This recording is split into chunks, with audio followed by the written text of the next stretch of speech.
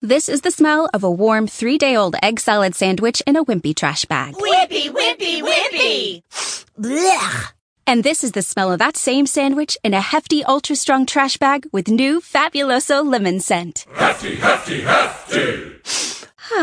Smell the difference? When life gives you stinky, get Hefty Ultra Strong with new Fabuloso lemon scent. It smells like clean, freshly picked lemons. So no matter what's inside your trash, you can stop the stink and smell the lemon.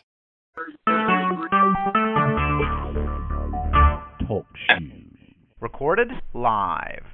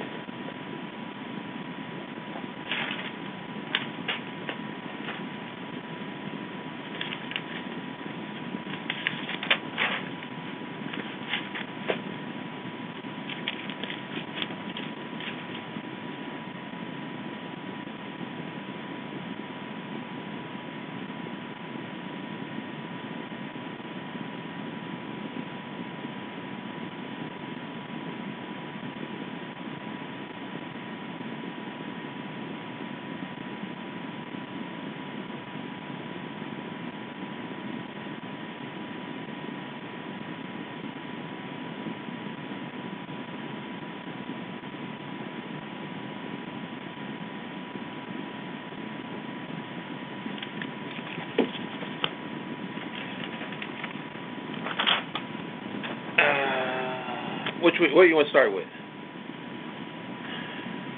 You want to get the NFL show done real quick? Yeah, whatever you want to do. Well, first of all, I watched that Cavs game last night. Jeez.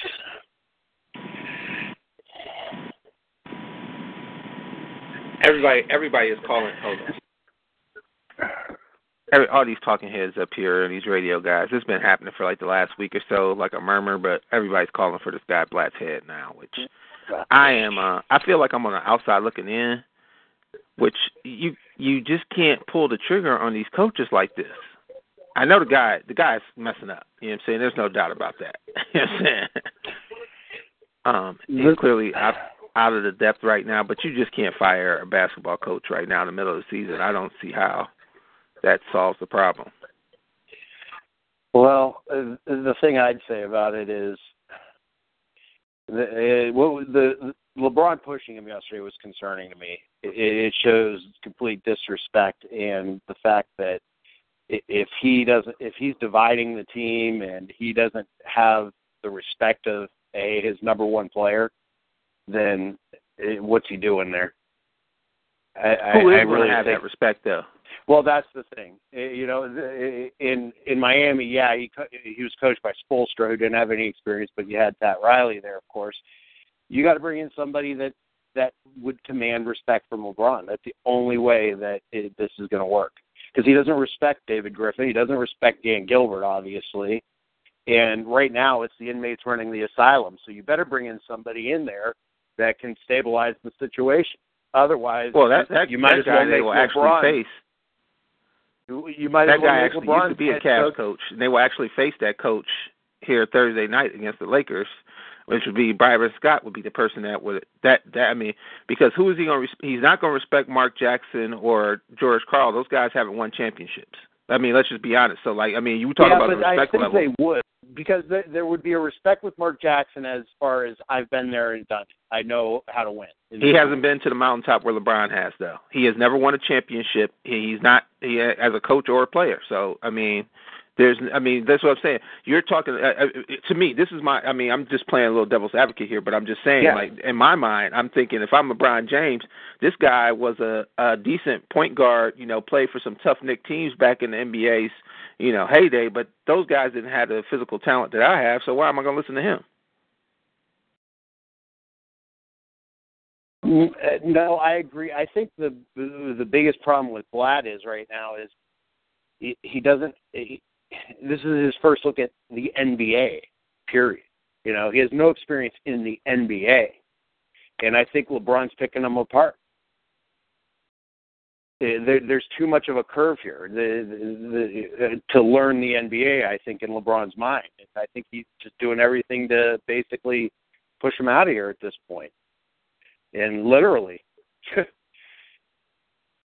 Well, I didn't see the push like that last night. David Blatt was finally getting fired up, which I wanted to see. Right. I think things are moving too slow on this timeline now. But it got reset again with the roster change, and it's going to be one more reset again when Iman Shumpert comes back or makes his Cavs debut for the first time with this dislocated shoulder. Is looking at another 2 weeks. And I really think the All-Star break is where it's going to come, but you can't. To me, firing David Blatt's not the situation right now. These guys first of all, these guys got to play harder. I mean, that's what it comes down to. They're not playing hard. It doesn't matter who the coach is. These guys aren't playing for themselves.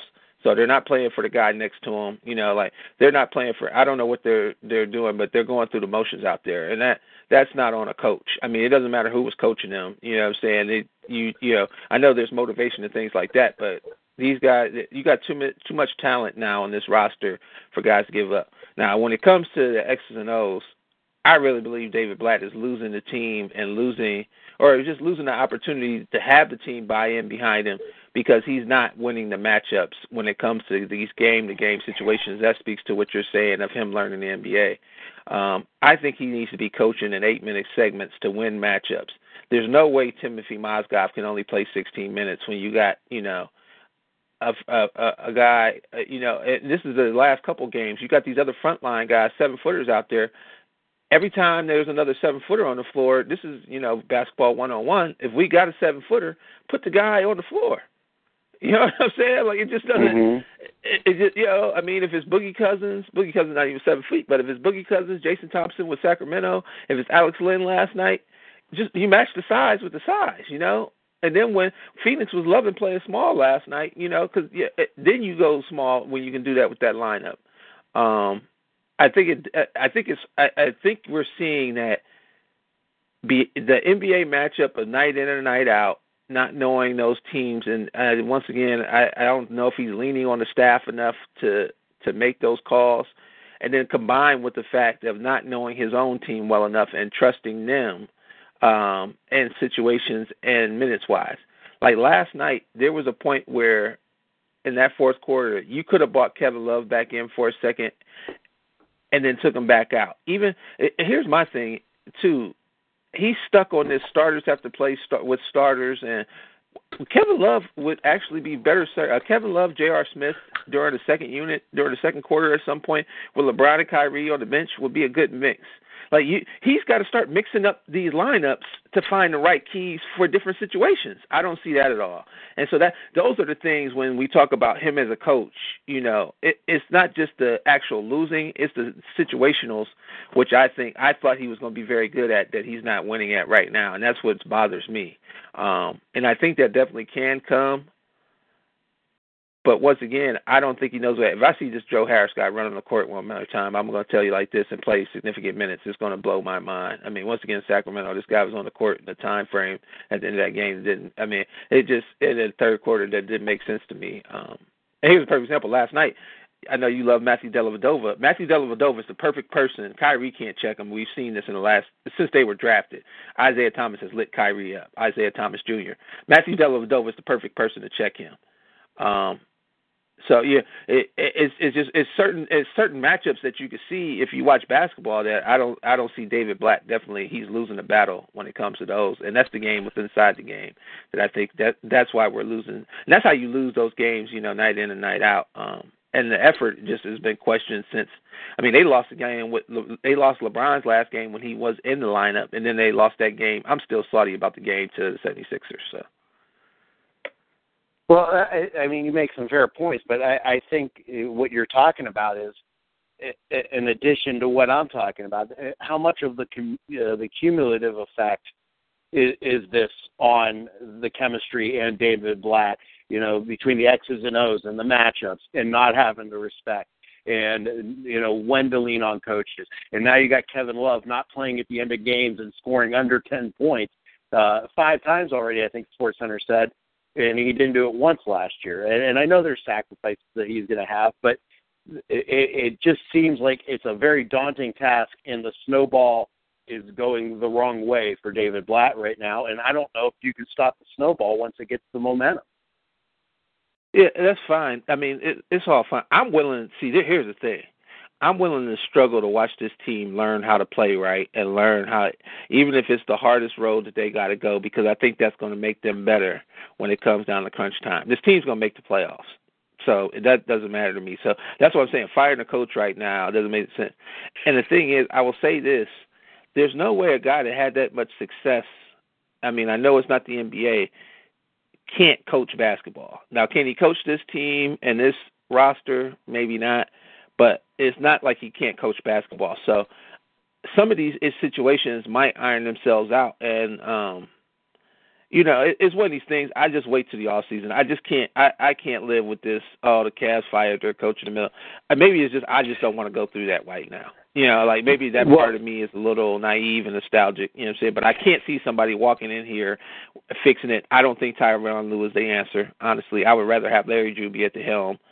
Somebody, so because you're going from inexperienced to inexperienced. He doesn't have coaching experience at the NBA. I mean, NBA as a head coach level. So I mean, that's not the answer to me. And then bringing somebody else in the middle of the season is just too hard to do. Here's the thing, David Griffin came out with full support of David Blatt and pretty much endorsed him and said, try to put it to rest. And what happened was, LeBron came out and he called him Blatt, and he wasn't going to comment on the situation. LeBron knows better.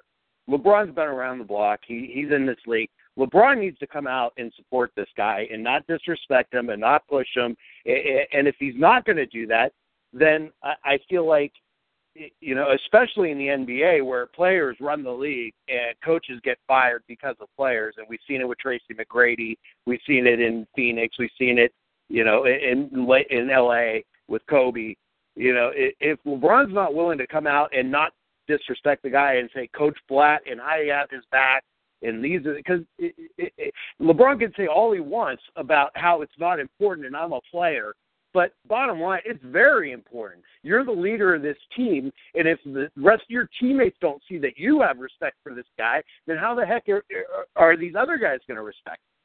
And like I said, it's a snowball thing. And if we're sitting here and we're wasting time with David Blatt and he's going to be fired at the end of the year because LeBron doesn't want him here, then I don't know. I mean, do you just go through the end of the year and play together and then bring somebody in at the end of the year? Or is there someone like a George Karl or a Mark Jackson that you could bring in right now? I agree with you. I don't think making an assistant on this team right now is a way to go. I don't think that does you any good. You might as well stick it out. But I just don't see this ending well right now. And the guy I want is coaching at SMU. Well, that guy could fix it fast. If you needed a guy to fix it fast and fix it fast. But you can't get him till the end of the year. Well, I don't know. SMU's going in the tank. You never know. You know what I'm saying? But, yeah, no. That's the guy I want in here. Because he respects you're referring to Larry Brown, the illustrious Larry Brown, who won in Detroit, had the greatest player pound for pound in the NBA of all time, Allen Iverson, and, had great success with him. They didn't win the championship, but came a hair close. They went up against the Shaq Kobe Lakers, and Tyronn Lue at the time. It's funny to me.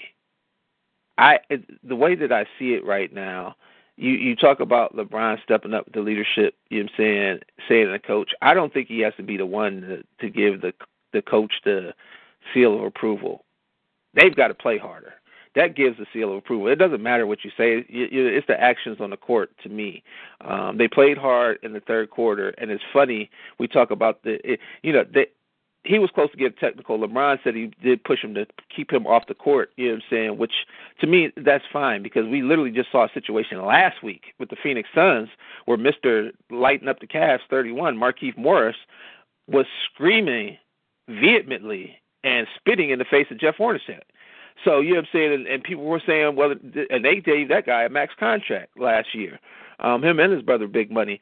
So, it's one of those things, like this happens in the NBA. Personalities are bigger key when you got a small group of guys.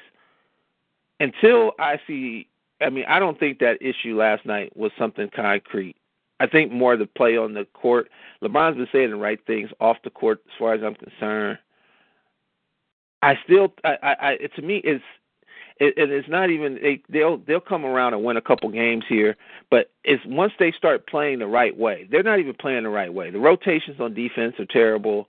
Like you're saying, so like it doesn't matter who comes in here, even if they're a great tactician. These guys, I don't know. I don't know if they thought it was going to be easier. I think that's part of it. They thought it was going to be a lot easier because they had the talent, and they're going up against teams that have been playing the last 2 or 3 years. The Phoenix Suns went through this last year, when Jeff Hornacek took over that team and was trying to get them in the right way, and then they almost made it a hair into the playoffs, and they came up short. So you're going up against teams night in and night out during the middle of the season that know, hey, we got to come out and play hard. And the Phoenix Suns came out blasting. The same thing with Golden State the game before that. And the Cavs were just step for step going through the motions. It's one of those things, like they used to talk about teams, and I remember like high school basketball coach used to say, you think you guys are talented enough to turn it on and off when you want to. It's not like that. If you play hard the whole time, you'll get the result that you want. You might not win the game, but at least you'll be proud of the effort that you put forth. They're turning it on and on when they want to, and that's why they can't gel. That's why the chemistry's not there. Because you got different guys playing hard. Now, here's a perfect example of that, though. You know who was playing hard last night, the whole game? This J.R. Smith guy. Still, I don't understand how this guy is biting on shot fakes after being in the league 11 years, the way that he does to close out and go flying into the third row. But the guy was playing hard. But, that came to the fact that he was having his offensive game go. So, the thing, and another guy playing hard is this Timothy Mozgov. Why he only gets 16 minutes? Those are the questions where you're shaking your head with David Blatt. That kind of stuff. I don't care about the respect of the team and the players when that. When this guy's not playing the right people for longer minutes, like Timothy Mozgov was just playing 30 minutes plus with the Denver Nuggets. So what are what's going on with that? Well, so those are the questions we got to.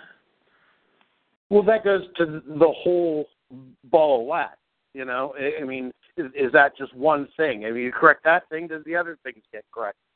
And that's the chicken and egg argument. So I don't know the answers to that. I think it's very simple. If you got the right people on the floor at the right time, that's half the battle, first of all, to me.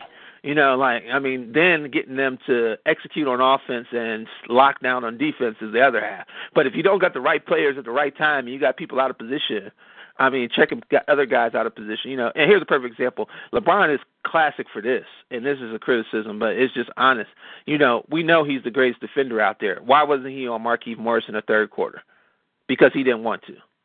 It's not like, so, a coach can't force this guy to do something he doesn't want to do.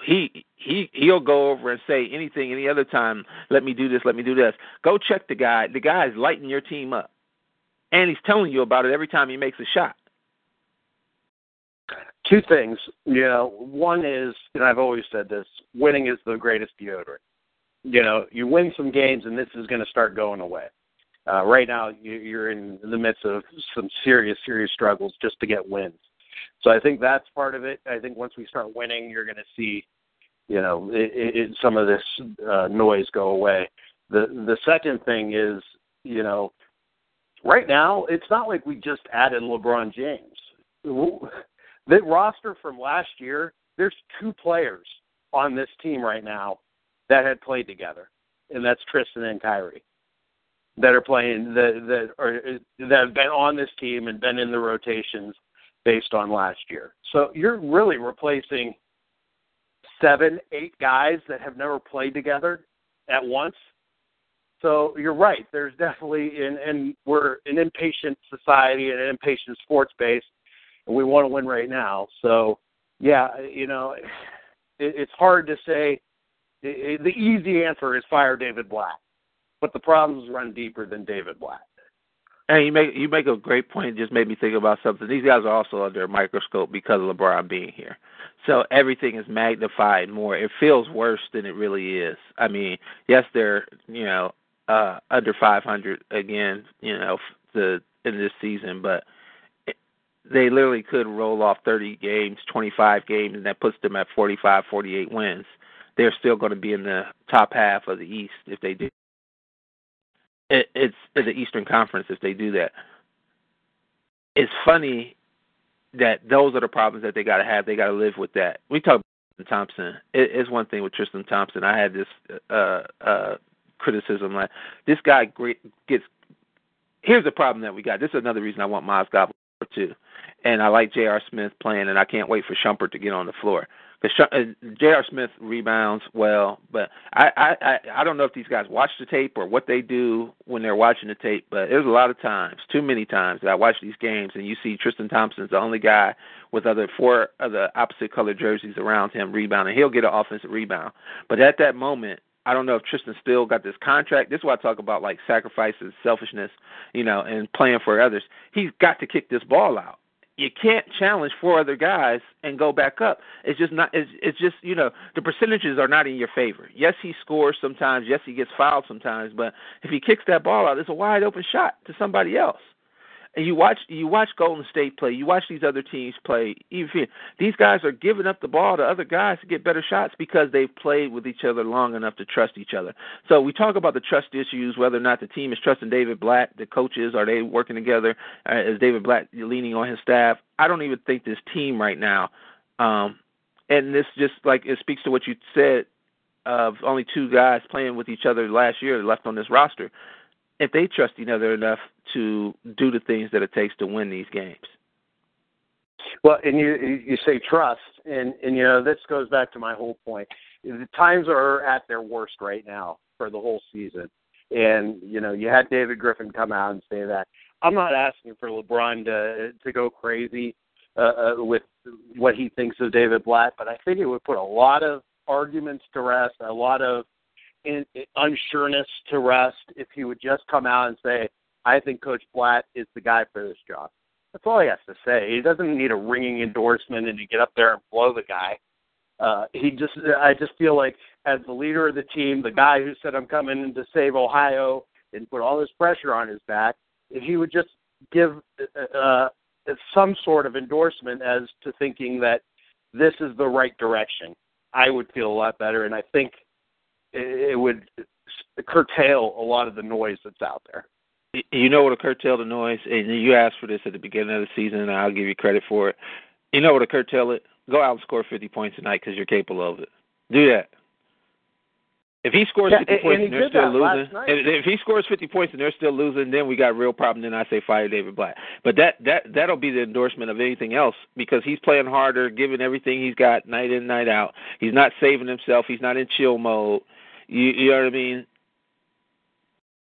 That was, and it ain't even that. The thing is, it sucks for me to say it from my perspective because I'm not him, but we've seen it's not hard for him to do it. You know what I mean? Like it is very easy for him if he wanted to score 50 points every night, he could do it. And if that's what it takes for a stretch of 4 or 5 games to get everybody woken up or to carry this team, for a little bit, then that's what he's going to need to do. And you're right. You're right. Actions speak louder than words, period. So, and I saw that effort last night, and who knows leading up to that what the injury situation was, but an endorsement can also be what you're talking about. Go out there. You don't have to score 50, but a night like last night where you're scoring 35, I can see the effort. Defensively it's still not there, but it was, I guess, a step in the right direction, even though it was a loss. Yeah, but somebody on Phoenix's staff knows the secret to LeBron James. They know, like, you got to get physical with him, and he doesn't like that. That's what got him going last night. You know, these guys were all over this dude. Fouling him and stuff like that, you know, like all up in his grill. Like, you know, they had P.J. Tucker, Gerald Green, you know, Morris. Like, they were rotating guys on him, you know. So, but that gets him going. His competitive juices got to flow. I'm going to tell you like this. I am excited about Shumpert. I can't wait till this guy hits the court because that guy plays hard regardless. He's just the type of player that's always been trying to prove to everybody he deserves to be in this league.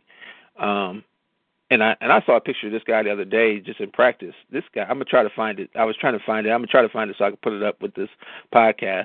The guy looked like he was an NFL halfback. I mean, just his arms, like I guess the guy's been, you know, rehabbing that shoulder. I don't know, man. The guy looks like he's got more weight on him than I remember him having before. So I don't think he's the answer to all these different things, but intensity, bringing intensity and energy is a key thing. And I mean, it's just, I don't know. I think the Cavs are going to be okay. I can't hit the panic button. I know where it is, no question, but I just can't hit the panic button on these guys. Yeah, if you're on Twitter watching during these Cavs games, the sky's falling, people are jumping off the I-480 bridge. I mean, you know, and that's just in the first quarter. So, right, and it's the instant reaction to everything. Obviously, is not good for anybody's logical thinking of what's going on. But I'm not panicking, but I'm definitely identifying a lot of stuff going on. You mentioned getting him angry. You know, I don't care. We got to maybe get somebody, Markieff Morris, to hit him in the face every time he comes down the floor to piss him off enough to play good basketball. He had that great game against Orlando when he had 2 blocks. When's the last time LeBron had 2 blocks in a game since he's been back in the Cavaliers uniform? Right. The staple of it, what he was in Cleveland the first time, that chase down block, I haven't seen this year. The other thing I haven't seen this year is, you know, and winning is going to cure some of this, is the camaraderie with his teammates. You know, I'm not talking about posing for pictures pregame and, you know, all that stuff, but LeBron, even in Miami, was always the first one to be more excited about a teammate making a play than himself making a play, and I haven't seen that a lot. They were fired up at the end of that third quarter last night. The LeBron. Well, first of all, LeBron had the 2 free throws. Then he had this. They came down. They got a defensive stop. They had the possession where he got the dunk right down the middle of the court, and then J.R. Smith stole that inbound and hit that shot in that third quarter. They were fired up then. So that's what got me fired up last night. I mean, I literally jumped out of my chair and was screaming at the top of my lungs. I was so fired up. If you can, that's the kind of intensity, though, that you got to play with. I mean, it sucks to say, and it's hard to sustain it, but you got to dig deep, and you got to try to reach that level every game for as much of the game as you can. Yeah, and I agree. I think that, like I said, winning's going to cure a lot of this, and success, not even winning, but like last night, success and a feeling of going in the right direction, I think will help that. You know, you got 40 games left here or so. You're going to need LeBron healthy the rest of the year, and you're going to need him in full go mode to get a decent playoff spot. But it is first year. It is a lot of moving parts. A new coach, a new league for the coach. There's a lot of things to overcome, but there's one guy that could overcome them. I think it would be number 6. Well, I think the whole team's going to be better off here when everybody's just a little healthy, and they can definitely relegate Joe Harris to the bench for, you know, as long as we're not seeing that guy enter the game, I think we're all better off. I'll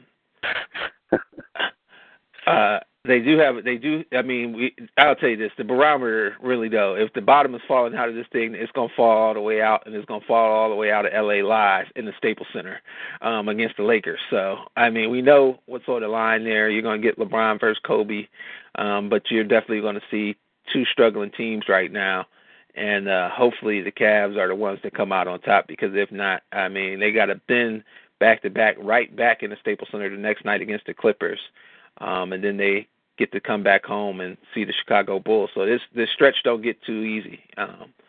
You know, we're going to know, and this is the best thing, we're going to know here very soon what these guys are going to decide to do and what they're made of.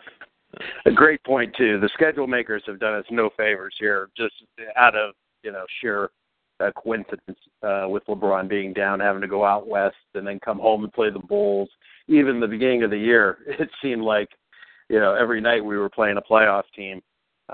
We're in the East. There's going to be some easier teams coming up, and we got to get healthy and get in the playoffs, and we'll go from there. And it was great to see LeBron, even though some Cavs fans were angry about it, which I guess they're not Buckeye fans, those guys. It was great to see LeBron at the national championship, supporting the Ohio State Buckeyes, your national champions. And it was great to see him send out the message that was on the uninterrupted Bleacher Report, just saying how much he knew the national championship meant to the state of Ohio, and and he even made the comment after the Phoenix Suns game. They asked him about going there too. If you're not from Ohio, you won't understand it. And it's just one of those things, he said there was no place he actually wanted to be. So it's one of those things you see that love for it, and that competitive drive is there. I think this Cavs ship is going to right itself somehow, some way. Maybe I'm just a dreamer, a believer, but I really believe the Cavs are going to be okay. And one other thing about the national championship is we're talking about the Cavs and understanding the pain of Ohio. I thought it was kind of interesting and funny that Cardale Jones, after the championship, was being interviewed and said this will sustain Cleveland for another year, as any good Clevelander would know. That the pain of being a sports fan in Cleveland is a little bit harder than just being an Ohio State fan.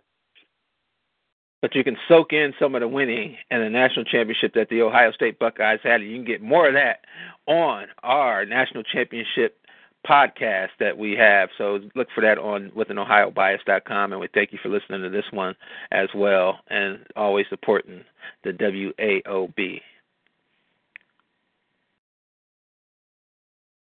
Yeah, that's fine on that. I just want to add that to the Cavs stuff because I was thinking. No, that was a good little short part. That was good, I thought. All right, let's get into this NFL. You want me to do the recap, or you want to do the recap? Go ahead. It's real short, so.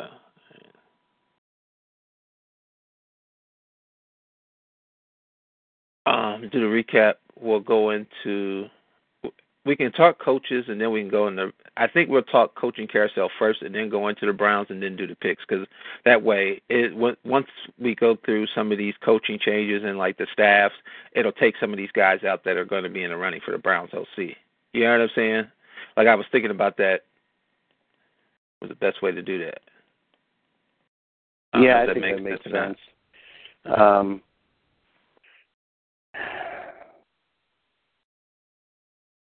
Yeah, that makes sense.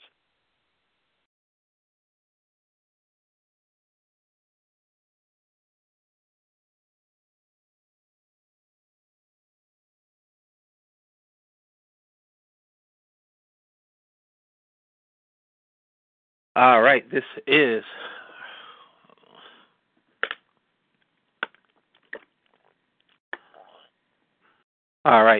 With an Ohio Bias, a podcast for real fans with D and Jake. Our NFL Championship Preview Show. I am D. Cleveland born and raised, Buckeye born and bred. And I'm Jake from Youngstown to Columbus. We're talking conference championships in the NFL. This is the Lamar Hunt. No, Lamar Hunt is the Super Bowl trophy, isn't it? No, the Lombardi trophy. No, Super Bowl trophy. Lombardi. The Lamar Hunt is the AFC trophy. What's the NFC trophy? Does it have a name? Know. The Bill Walsh Trophy.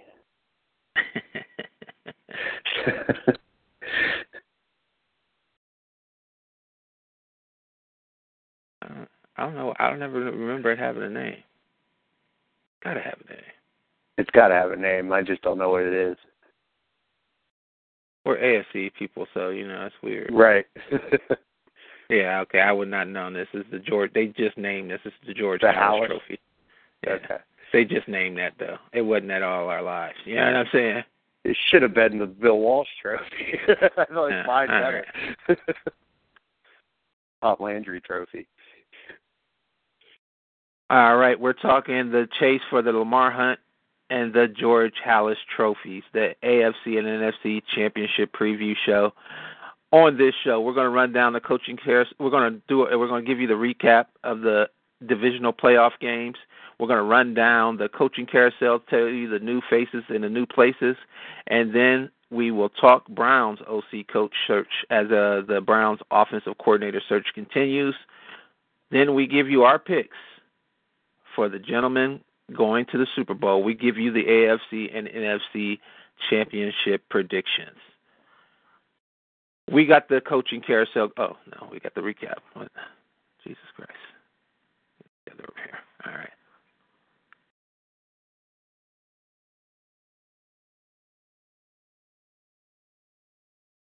What is this?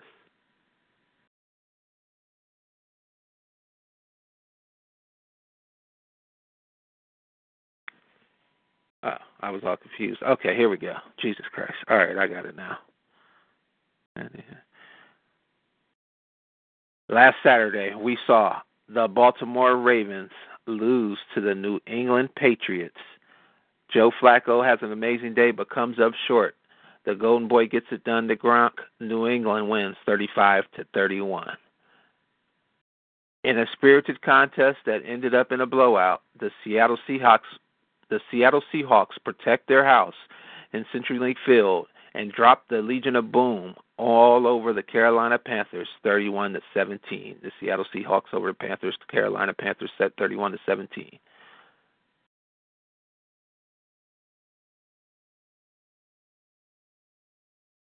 Yeah, that game was fair. I don't know why they got these games like this. And then Sunday, we saw maybe the end of an era, and the torch finally passed. Manning to Luck. The Indianapolis Colts go into Denver and beat the Broncos 24-13. Sunday night, we saw more controversy in the NFL, which we will talk about here right after. But we saw the Green Bay Packers survive and advance in the frozen tundra. There wasn't any ice in the ice bowl, but it was ice in the veins of the Dallas Cowboys as they came up short 26-21. The Green Bay Packers defeat the Dallas Cowboys 26-21. And in that game, we saw Dez Bryant make a great catch at the closing moments of the game that was ruled not a catch. Jake, your thoughts on the Dez Bryant play? He said it was a catch. It was ruled a catch on the field and then overturned by the referees. More controversy, and did what was good for the goose, was it good for the gander, as the Dallas Cowboys now are eliminated on a controversial call to end the Green Bay against the Green Bay Packers. First, before I hit that, you mentioned the Ice Bowl. Fox, memo to Fox, don't force things because it's the same two teams. They tried to compare this thing to the Ice Bowl all game, and the temperature was probably around 35 degrees. It was nothing like the Ice Bowl. Don't force the narrative. Just allow the narrative to play itself out. I thought that was really just very lazy on the part of Fox. But to the catch itself, by rule, it's the right call. But I think, he had the ball, he caught the ball, he was touched down, he was stretching the ball out. At what point do we need to change the rule and allow for the football move to happen? It's unfortunate, it probably was a catch by the eyeball test, but by the letter of the law, it wasn't a catch, and unfortunately, they had to rule it the way they did. as far as karma and that sort of thing, with Dallas winning the week before against Detroit on that missed pass interference call and then the holding call. I guess it's karma, but I'm not into it making things even. I think it was a great game, and it's just unfortunate that it came down to a call like that. But we've seen it before, and I'm okay with the way it was rolled. I'm not okay with the roll itself. I'll tell you like this. My first thought, I felt like it was, even though it was two separate games, I felt like, and you love the comparisons, I felt like it was a block charge call. You get one on one end, and then you get a makeup call on the other end. That's what it was immediately in my mind. As soon as I saw that they, had overturned it, I was like, oh, my goodness. You know what I'm saying? Watching that game, that's exactly what ran through my mind. It's a catch. Against the NFL rules, whatever. I mean, these guys play fast and loose with the rules all the time. I don't know what a rule is supposed to be anymore. This guy caught that ball. That's all I know. He caught that football. I don't know. He was stretching it out and all that kind of stuff, but he caught that football. I know that. So I know what I saw with my eyes. I mean, sorry for your luck, Dallas fans. That's the NFL. I mean, that's what you guys buy into, so I don't know what else to be said. So here's the only other thing I could say is that, any game, it was a big play, but you can't point to the one play. There were plenty of opportunities all throughout that game. But they made the play that they had to make to win the game, and they got it taken away by the ref. That's a difference. Like it was the Detroit one is a little difference to me because there was still a lot of time left in that game. There was no time left in this one. They made the play. Here's the question. Here's the real question for the Cowboy fans out there and for the Cowboys as a staff, Jason Garrett. Why you didn't throw to Dez Bryant for the other 40 minutes of that game? I'll never understand. So, you know what I'm saying? I would have been throwing the ball to that guy every opportunity if it was me. So, but hey, that part of it I'll give you. Or how about putting some pressure on a one-legged quarterback? They didn't blitz once, it seemed like, the whole game. So that's what I'm talking about when I'm saying you can't blame it on one thing. You got a one-legged quarterback back there, and you're letting them pick you apart rather than bringing pressure on them. So,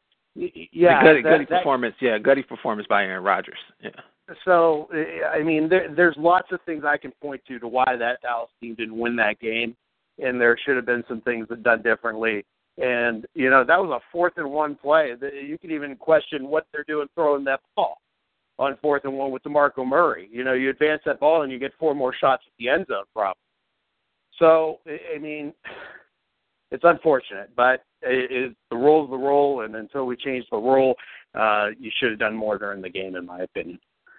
That is funny, too, because I forget the guy's name in the Cowboy staff, but that guy's actually on the rules committee. So, yeah, it all comes right back to, bite the Cowboys right back in the, where. So we move on to the coaching carousel in the NFL. The folks in Buffalo need to be wearing socks, maybe want to double up, triple up on the socks because they got Rex Ryan now as their head coach. The Buffalo Bills have hired Rex Ryan as the head coach.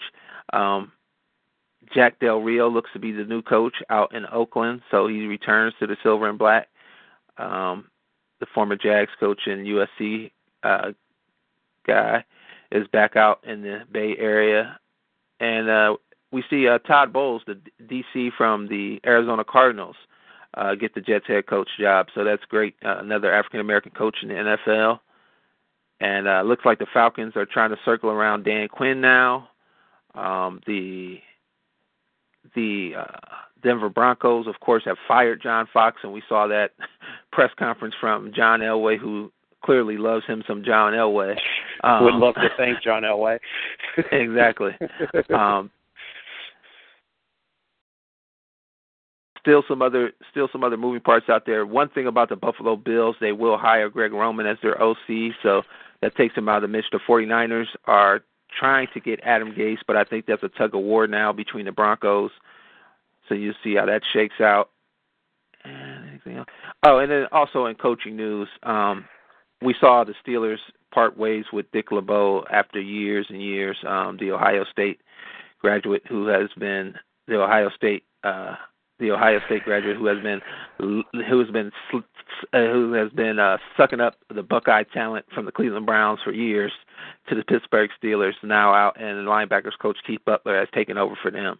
And then one last note, for those who love and care about the Pro Bowl, the Baltimore Ravens coaching staff will be coaching the AFC, and then the Arizona Cardinals will be coaching the NFC and the Pro Bowl.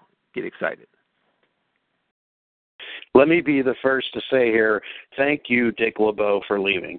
Not only have you terrorized the Cleveland Browns, but many other teams with your magical wizardry of defensive knowledge. And also, like you had mentioned, hopefully now the pipeline of Ohio State players to the Pittsburgh Steelers defense will dry up. And if just so they end up anywhere besides Baltimore and Pittsburgh, that's fine. Just even Cincinnati I'm okay with. But just please stop drafting Ohio State players, Pittsburgh. I can't take another Cameron Hayward or Ryan Shazier or Mike Vrabel and having to, one of my favorite Buckeyes of all time, and having to root against them and associate them with those putrid, ugly black and piss yellow colors and everything that goes along with the hairy armpit women of Pittsburgh and everything else. So, one other note, with Todd Bowles becoming the head coach of the New York Jets, it looks like Chan Gailey, who was, remember, and now we'll talk about the Browns OC search, the Browns offensive coordinator search. It looks like that Chan Gailey will be joining the Jets head coaching staff as Jets coaching staff as the offensive coordinator.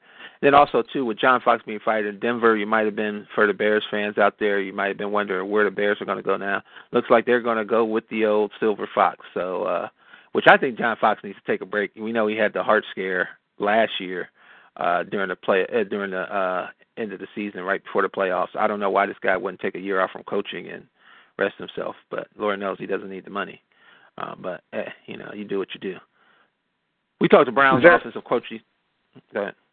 Very classy of John Fox, too, to not throw John Elway under the bus and force him to tell everybody that he's firing a 14-2 coach by saying it was amicable and that they decided just to part ways.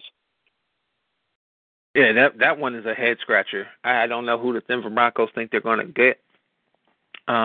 I didn't think John Fox was a good fit when he got there, but the guy did win.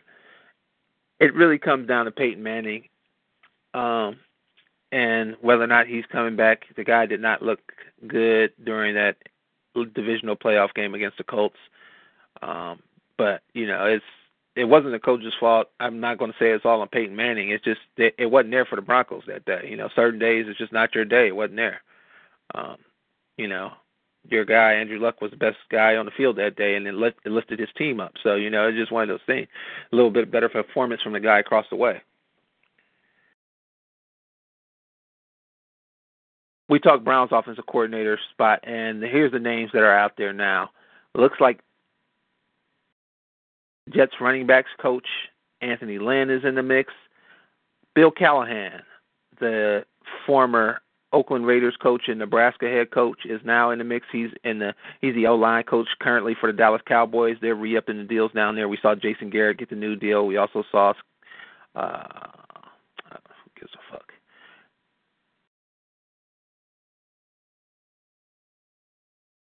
Jason Garrett get a new deal. We also see in the mix the Browns will interview Mark Trestman, so that's happening. And also they will interview, we mentioned before, John DeFilippo, the quarterback's coach for the Raiders. One name that wasn't in the mix before that I hadn't heard until now is Dan Cavanaugh, the Bears quarterback coach. Him and Mike Pettin were on staff together at the Pittsburgh when they were coaching for the Pittsburgh Panthers. So they have a long, long history. He might be a guy that comes in as offensive coordinator. Say Matt Cavanaugh. Matt Cavanaugh. Sorry. Thought it was Dan Cavanaugh.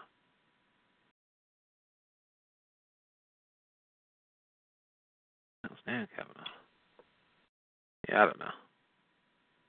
Out of those names, who do you like? Nothing really strikes out. I really was excited about Chan Gailey. I thought about what he did at Georgia Tech with the running backs when Chard Choice was there. I thought he would have been good for the baby backs we got here with Terrence West and Isaiah Crowell, but now he's going to the Jets. Mark Trestman, of course, I mean, you think about him being a great offensive mind and the Bernie connection you brought up before, but nobody else really jumps out to me as somebody that you definitely want in here. No, honestly, none of these names do anything for me. Bill Callahan, he comes with a little bit of name recognition, but, I mean, as an offensive line coach, I can't get excited about any of them. The only one would be Mark Trestman, but then you have Bernie via Twitter pretty much blasting the Browns and saying anybody worth their salt wouldn't even think about coming to Cleveland, which is really concerning to me, knowing how much Cleveland and the Browns mean to Bernie. So I don't know. At that point, with that statement, is with the connection with Bernie and Mark Trestman, is that Trestman would even consider coming here? It's a mess right now, as per usual, and I don't know. We're just going to have to kind of sit back and wait and see what the choice is, and we'll have to assess from there. Well, this is going to be a defining moment for Mike Pettin. He definitely, I mean, he should be the one making this choice for his coach, for his offensive coordinator, and I think whoever he brings in here, you know, whoever he chooses, I mean, directly is going to be tied to him, and we know how Jimmy Haslam likes to hire and fire, so it's going to be one of those things. He's going to definitely need results and need results fast. There's not going to be a lot of room for growth with that offensive coordinator, so it's got to be somebody established. That's what, you know, we talk about Kavanaugh or the Raiders. We talk about these quarterback coaches from the Bears and the Raiders, respectively. You know, do these guys have what it takes to make that jump and be the guy and get an effective offense? Because that's what you're definitely going to need moving forward for the Browns to be successful.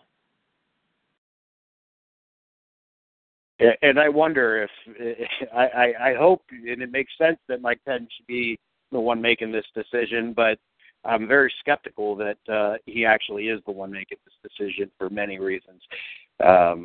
So we will see, and like you said, whoever's coming in here is going to be tied to, and it's going to be the last stop for any other coaches that are coming in here. And we know that Kyle Shanahan, even though things didn't end the way we wanted to, we saw the comments. Joe Thomas was at a charity event this week. And Joe Thomas, you know, doesn't talk a lot, but when he does, I mean, he's like E.F. Hutton. You know, you got to take a listen to what he says. You know, he was disappointed because, once again, you know, he's seeing another offensive coordinator leave no matter what the circumstances is. And so now he's looking at a new system come in. And his comments just speak to the want for stability and a need for consistency from that offensive side of the ball. And we've talked about it many times, you know, and it's on both sides of the ball. The consistency, the continuity. You know, I've brought up Marvin Lewis before. The Bengals won and have gotten their team to this point, not out of Marvin Lewis being a great head coach, but out of stability and Mike Brown being too cheap to fire the guy. He stuck around, had some bad years where most coaches would have been fired. They kept him around. You see what putting a system in place is. It does for a team, and it trickles all the way down to the players, especially defensively. I've talked about going from 3-4 to 4-3 to 3-4 to 4-3, and their heads have got to be spinning. The same could be said on the offensive side of the ball. You know, zone blocking, whatever. The mixed messages and trying to implement a system every year and forget what you were just taught by somebody else. I don't know how without that stability, you're just going to end up spinning your wheels like we've been doing since 1999.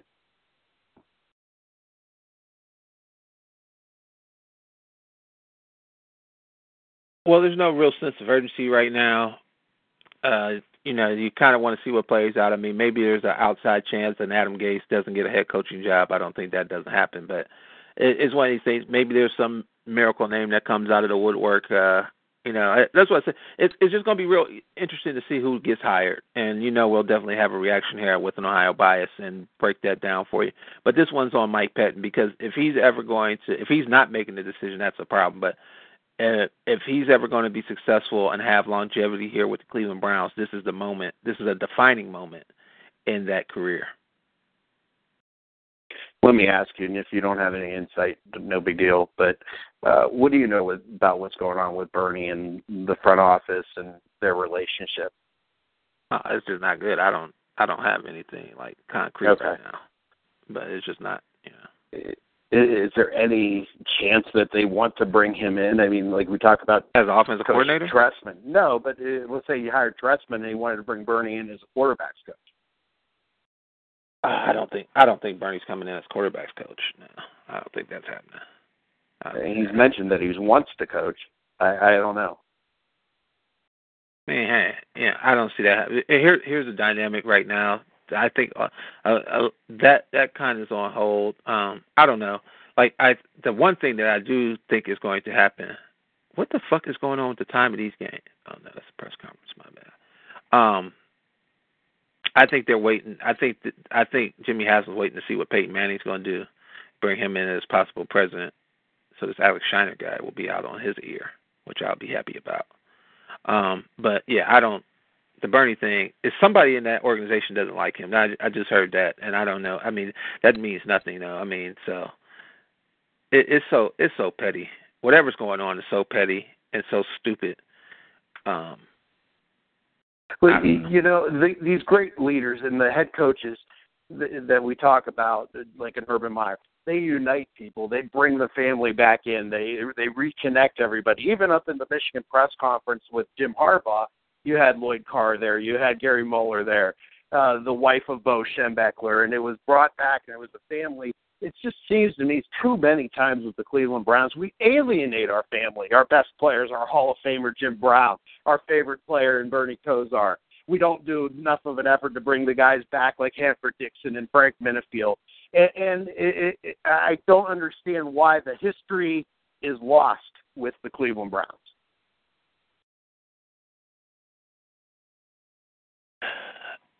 I mean, this is an age-old argument, though. It's new versus it's young versus old, new versus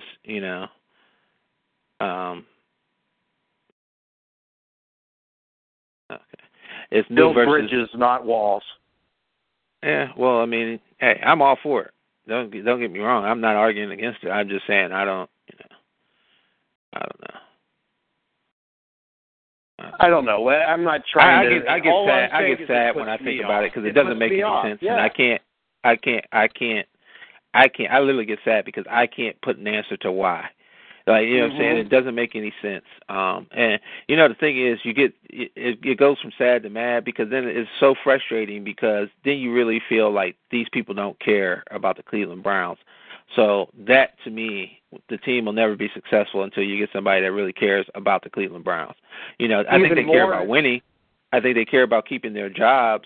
I think they care about being employed and being able to say whatever title that they work in sports, they work in the NFL, but do they care about the Cleveland Browns? And if you cared about the Cleveland Browns and you say that you want this team to be successful, you literally will be working every day. That would be on your mind. Like it'd be a dream job, even whatever. More so. If I had any capacity job with the Cleveland Browns, I would wake up every day trying to make that team better. Even more so is not caring about the Cleveland Browns. It puts out the feeling to me that you don't care about the Cleveland Browns fans. And we're the ones that are paying for the boat. I know Jimmy Haslam dropped $1 billion on the Browns or whatever he dropped on them, and he owns them. But there's no product without the fans. And to alienate fans and to do that, it just doesn't sit right with me. And like you said, I don't have any answers, and it's frustrating. And well, I mean, that's where the whole NFL structure. That's where the leadership is lacking. Where we've bounced from Joe Banner and Lombardi to Alex Shiner, and it feels like it's being very corporately run rather than run with the passion of the great city of Cleveland. Well, that's the way the NFL is set up now, though. I mean, it's the way it is always. It's a feudal system. I mean, you know, these NFL owners are pretty much, they have their own fiefdoms, or they're like feudal lords. You know, and so we are just, you know what I'm saying? I mean, I disagree completely. Look at how Seattle reaches out to their fans, and Paul Allen with the 12th man. Green Bay, who has basically their fans own the team. The Pittsburgh Steelers and how they treat their fans. I feel like we're being treated as second class. We know nothing, but we're just football fans, and we're gonna show up no matter what, and it doesn't matter what. But we will. Fans think. We will. Right, and that's the problem, because I. So what are you advocating? What's the solution to that? To not show up. I'm not advocating to not show up because I can't not show up because it's in my blood, and they're taking advantage of that, and alienating us. And it's maybe eventually it's going to cause a problem, because I'm old enough to remember some fortunate times, but there's kids out there, and I see it on their Twitter timelines, that have never seen a winning team, that have never seen a playoff team in Cleveland, and I have no freaking clue how they are Cleveland Brown fans.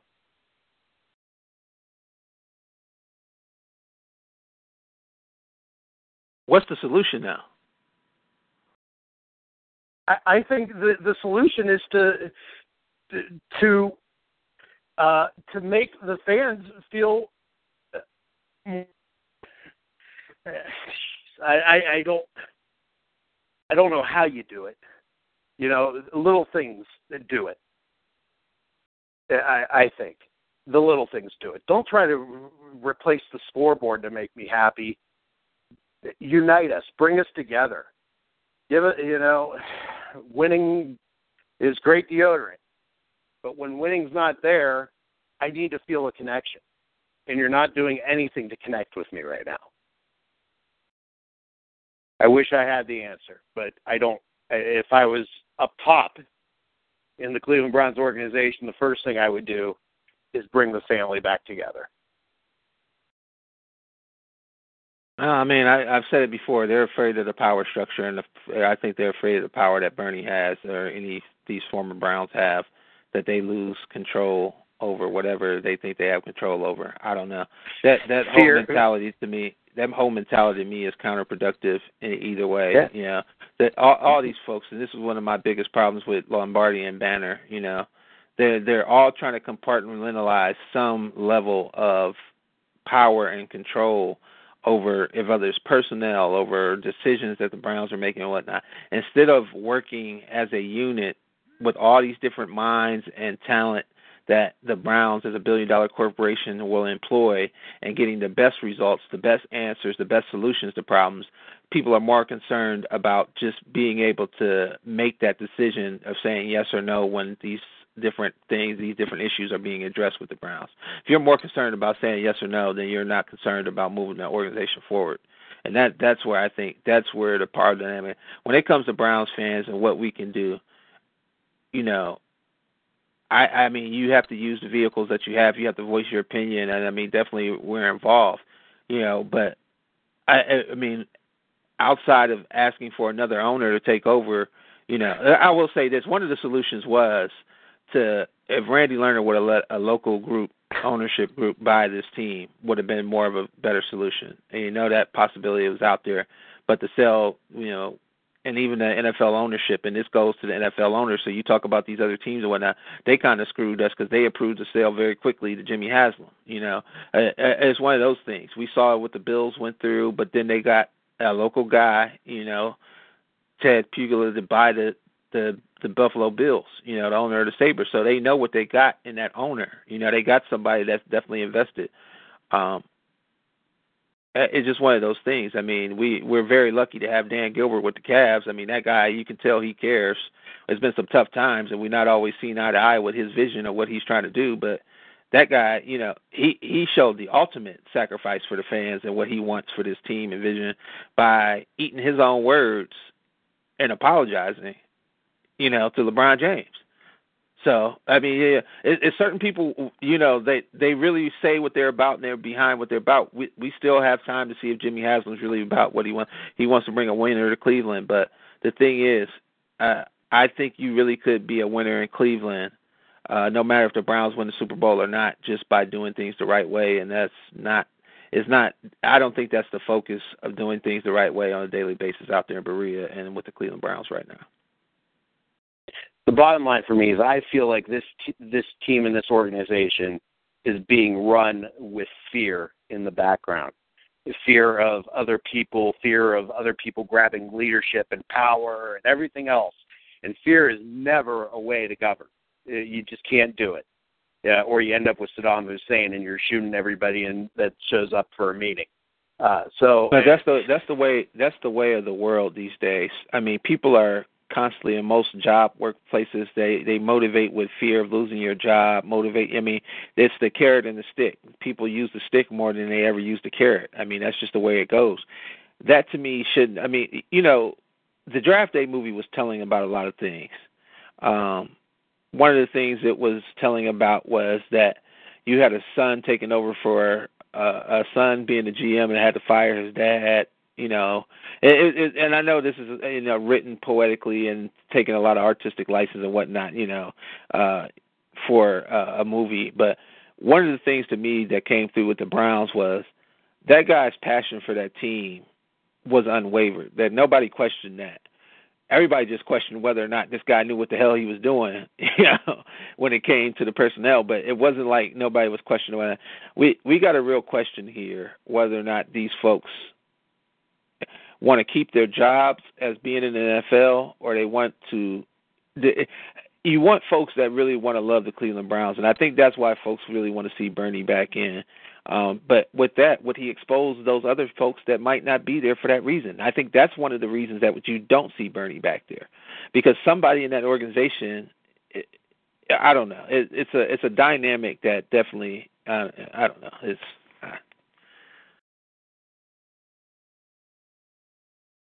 I don't know. I mean, I don't even know how we kind of got off on this, but no, it was your question, first of all. Yeah, that's right. That's right. I know how we got off on it. It wasn't the way I had to talk about for the last 25 minutes. I would have to flush it out in my head, though, for a while. I just hadn't been, right. Listen, man, I was disgusted watching those games, those playoff games. I'm not going to put this on the pod, but I was disgusted watching these NFL playoff games because all I wanted to do was see the Buckeyes play. Like, I literally was disgusted. You know what I'm saying? That was not the football I wanted to watch. I was watching it, but that wasn't the football I wanted to see. You know what I'm saying? So.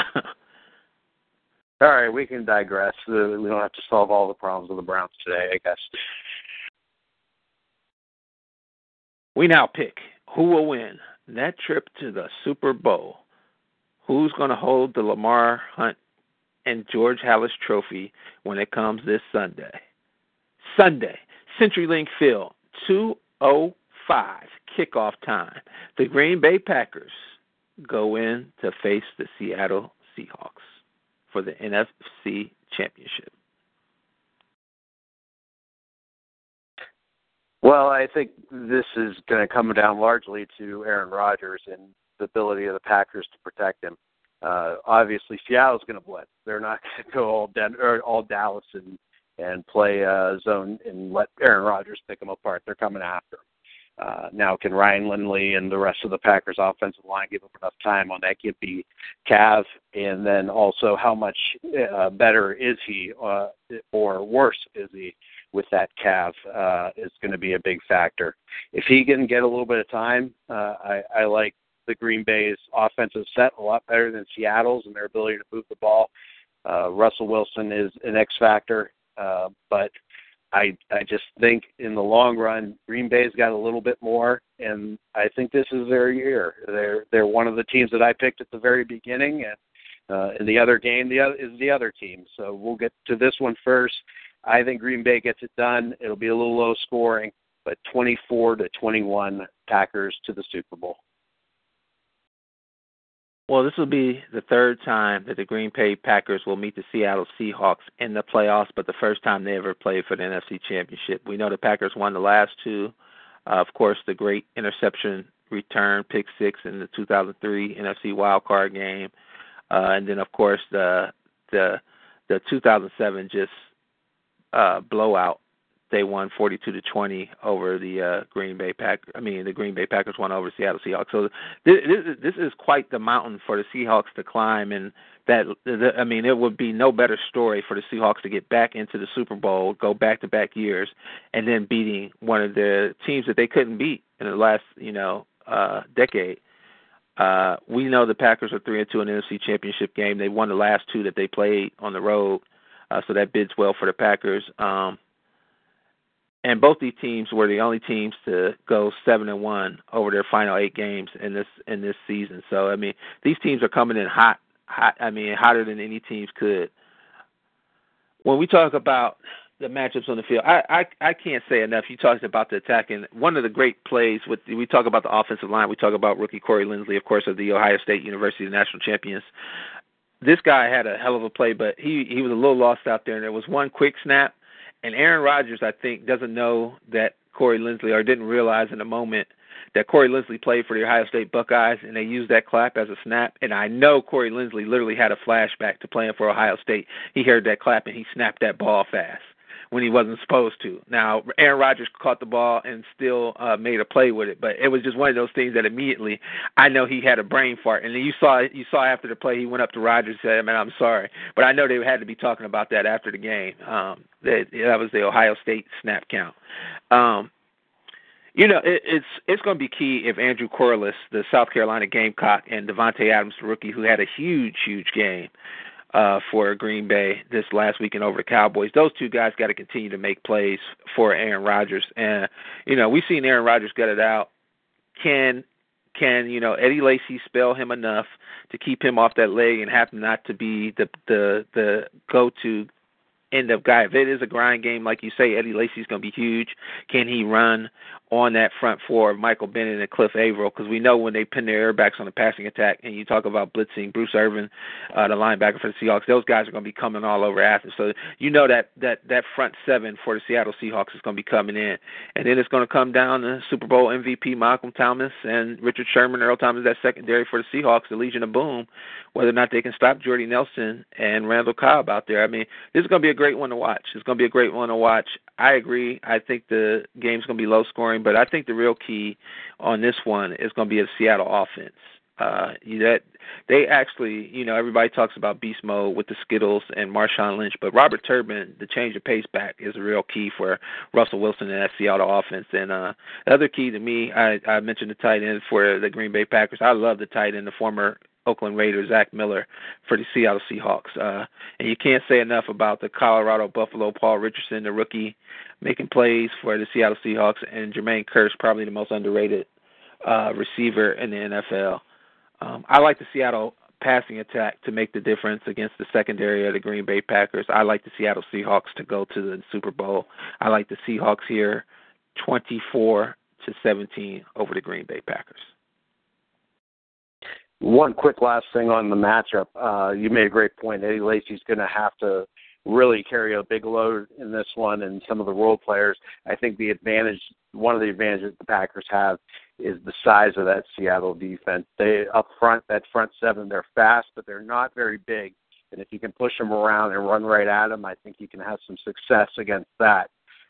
So you're right. I think that is going to be the key to the game, whether or not Eddie Lacy and the Packers can have success running right at the Seattle defense. Yeah, Michael Bennett has had an amazing year on that front line for Seattle. What else are you going to be watching on Sunday? So we're going to be watching it. It's going to be a great game. They're the two best teams in the NFC have been in the second half of the season, as we said. And, it's going to be a slobber knocker. But I think Seattle, it's just going to be poetic. I think they got the momentum of history on their side to finally get one against the Green Bay Packers. And, Aaron, you really have to say, and the thing is, people question whether or not this guy was soft in the past. Aaron Rodgers might be one of the toughest quarterbacks in the NFL, and then we're seeing something unprecedented from him. So,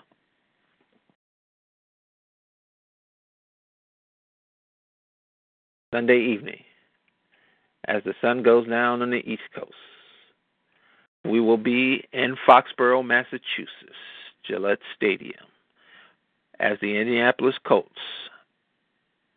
will go in to face the New England Patriots.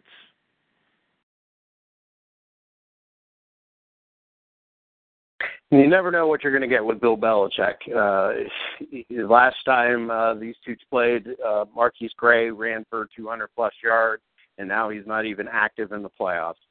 Jonas Gray. Bill Belichick, or what is it?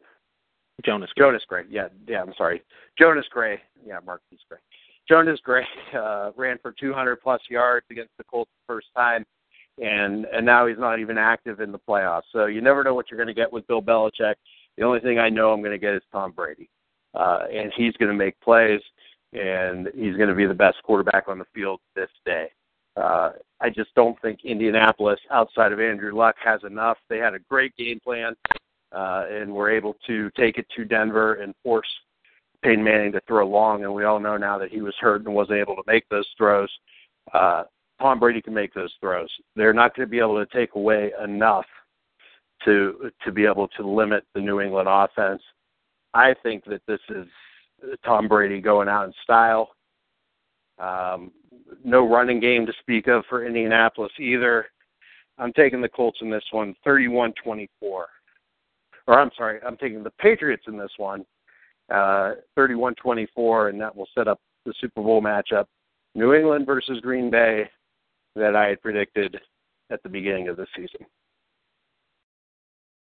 I just can't believe you pick against the best quarterback in the league that you tout I know, week it's hard. in It's and hard. week out.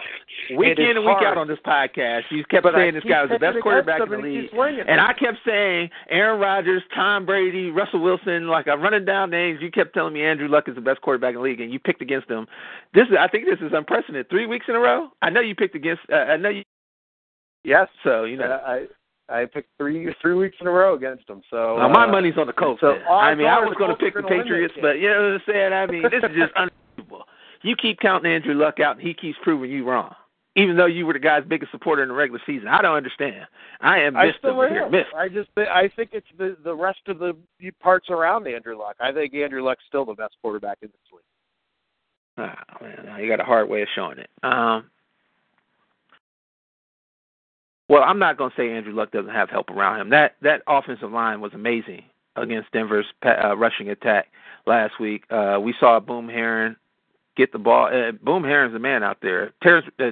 We know Richardson stinks, but, you know, Boom Herron, Ohio State Buckeye, playing huge right now. We know the pedigree, of course, the national champions. But, yeah, it's just one of those things. The guy comes from a great program. I will say this, you know, the last two losses from Andrew Luck in Foxborough, both of those games went into the fourth quarter with just one score, and then the Patriots pulled away. I think Luck this time, if that game is tight, close, I think Luck. You got me messed up. I'll go with it. I don't care. I'll go with it I'll go with Andrew Luck. It's one of these things. I like the matchup with Darrelle Revis and Brandon Brown are out there against the secondary, so you got Akeem Nicks and whatnot. But the real matchup is going to be T.Y. Hilton with Kyle Arrington in the slot on him when he lines up there. But I think that that Patriots, the Baltimore Ravens show with Justin Forsett that you can run on the Patriots, and I think Boom Herron's going to have a big day. He's got the fresh legs, young running back. He's just going to run wild on that Patriots team, and you're going to see that take the pressure off of Andrew Luck, that then he just has to make the winning plays. The Colts defense has played inspired football, led by former Cleveland Brown DeQuell Jackson. I'll go with the Colts. I go with the Colts here. Once again, I go with the Colts here, 31-24 over the Pats. So I'm picking against the Golden Boy, my guy, Tom Brady. So I will say this. I hate the Patriots. I do hate the Patriots with a passion, but I do like Tom Brady. This guy, you know, he's got that Midwest swag that you can only understand if you're from the Midwest. The guy does it right. He's married to a supermodel. I mean, what's not to like about Tom Brady? So, you know what I'm saying? He's got the competitiveness. You see it out there, you know. Yeah, just the fact that he went to Michigan. That's the only thing, the big knock on him. It's three guys that I really like that went to Michigan that I don't knock. It's Derek Jeter, Tom Brady, and of course Charles Woodson that I've always and Braylon Edwards. No, I hate Braylon Edwards. That guy can go second inning. You know what I'm saying? I like Steve Everett. He's all right. Steve Everett was a good He's all right. He was a good Brown. Leroy Horde wasn't horrible. All right. Well, let us not go down there. Yeah, this Pats Colts game is going to be one for the ages. And if Andrew Luck, think about this, Andrew Luck can literally cement his legacy and definitely say that the NFL is moving forward to the next step of great quarterbacks if he takes out both Peyton Manning and Tom Brady in weeks back to back. The only other person he would have to face that just so happened to be on the other side of the playoff tree would be Joe Flacco. So do we move into an era where the AFC's best quarterbacks then would be Andrew Luck and Joe Flacco? Right, and I think the great thing there is you've got, no matter who wins this, and let's go by your matchup, you got Russell Wilson and Andrew Luck, the future of the NFL as far as what we can see right now at quarterback.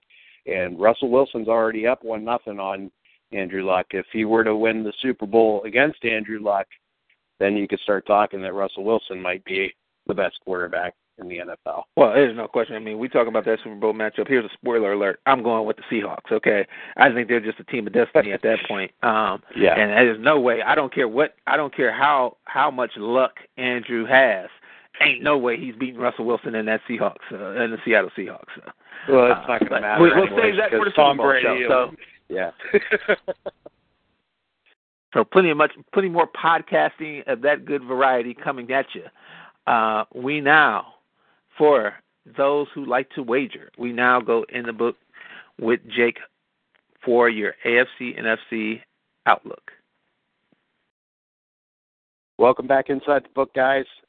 Real quick, I'll give you the numbers here. Green Bay at Seattle. Seattle's a 7.5-point favorite with a total of 47 for the game. So, I mean, it's going to be relatively low scoring according to the market. I think 7.5 points in this game is way too much, especially against a Seattle team that's built on defense. I know they can score a little bit, but I just don't. If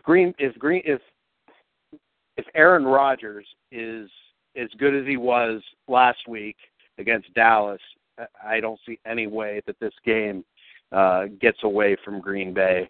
And I think 7.5 points is a fairly safe number. The total, I think it's going to play to the under, but I don't love that. As you saw last week in Seattle, Seattle was able to put up 31 on Carolina, so it's a number that I would stay away from. Indy at New England. Right now, New England's a 6.5-point favorite. They were 7 earlier in the week. The total is 53.5, so Vegas is expecting a pretty high-scoring game. I like New England at 6.5. At 7, I'd pass. I think that New England is able to pull away a little bit at the end, but Indy's definitely capable of keeping this close. So I don't love that number, but definitely my strongest play this week is Green Bay plus 7.5 points. If you can get it, jump on it. It should be good. Enjoy your weekend of championship football and keep cashing. All right. Well, the next time you hear from us, we will be talking the Lombardi Trophy, Super Bowl. Who's going to be there? We will let you know on the next With an Ohio Bias podcast. Enjoy your Sunday and love football.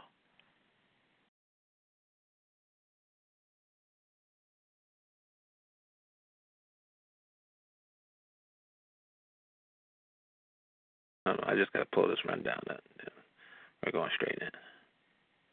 I got to stop. There's a couple of things I got to make sure I don't go off on a tangent on, start screaming about. So, got to control myself over here.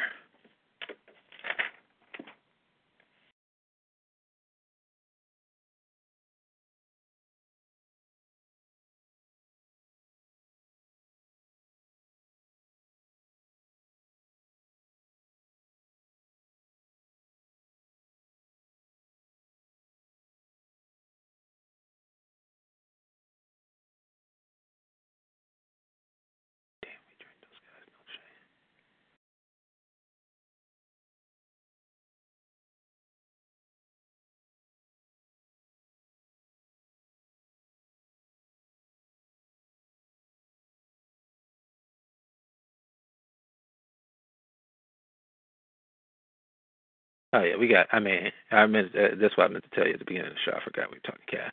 I mean, it's unprecedented response. You know what I'm saying? Is it? That's great. Yeah. The also, Twitter too, love helps. Yeah, no, the Twitter love does. People like.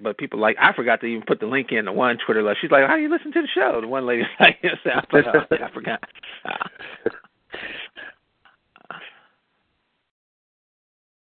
That's awesome.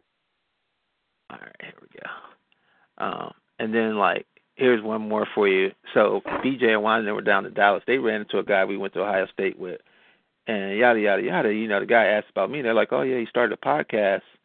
And they're like, yeah, they pulled it up on the phone. He's like, that, with an Ohio Bias? He's like, I go to that site. I listen to that all the time. I didn't know that was Demetrius.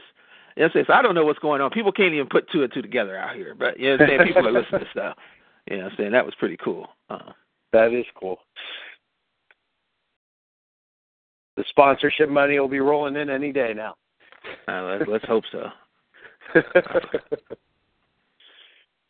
got to pull the Twitter love right now. Well, I'll do it. I can pull it during the middle of the show while we're doing it. This is an easy one. So, this is With an Ohio Bias, a podcast for real fans with D and Jake. This is With an Ohio Bias, a podcast for real fans with D and Jake. Ladies and gentlemen, yes, it's true. The Ohio State Buckeyes did the impossible. They are the national champions of the first ever college football playoff. I am D. Cleveland born and raised, Ohio born and bred. And I'm Jake. From Youngstown to Columbus, we are champions. We have been celebrating since Monday night. We wanted to get this podcast to you as fast as possible, but the revelry was just too much. Everybody's walking tall, celebrating the performance of the Ohio State Buckeyes. In this podcast, we're going to give you a rundown. We're going to have a little Twitter love out there for everybody during this podcast. We're going to recap the Oregon versus Ohio State. We're going to say what it really means to the great state of Ohio, put in some of the words and the things that were shared by the players and by Coach Urban Meyer. We're also then going to just recap the bowl season, talk about the Big Ten's impact now on college football and what the Ohio State win means for college football, put that into perspective for you. Then we're going to talk about how bright the future is at the Ohio State University and use a word that a lot of people didn't think they were ready for. But what next year is going to be, Urban Meyer's legacy, and then also, too, we're going to have a special homage to the gentleman who was part of the coin toss that we told you we were very excited about. He had a blazer on representing him getting inducted into the College Football Hall of Fame, but we saw the scarlet tie and the scarlet sweater vest, and that would be Jim Tressel. Yeah, it was great to have Coach Tressel on the field. The synergy was tremendous. The fact that he got to see his seniors that he drafted, that he recruited, walk off the field in Dallas as the first ever national champions. I can't imagine, other than coaching them there, that there would be anything sweeter for Coach Tress. What a great way to almost tie it all together. As far as the game, no, go ahead. Go ahead. There's no question. We want to go ahead, and we'll be doing a little Twitter love as we go from segment to segment here. We're just, it's euphoria. It's pure euphoria, pure happiness that the Ohio State is a national championship, and we want to give a shout out to all the folks that been riding with us on Twitter all year long. We since we started with an Ohio Bias, we've been overwhelmed by the tremendous response and the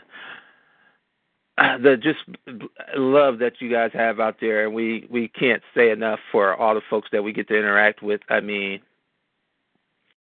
to give a shout out, Twitter shout out.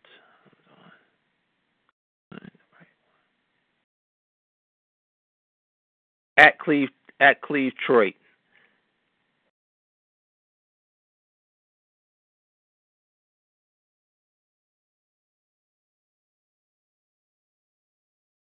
That's what I wanted to write down. I'm glad I just saw that.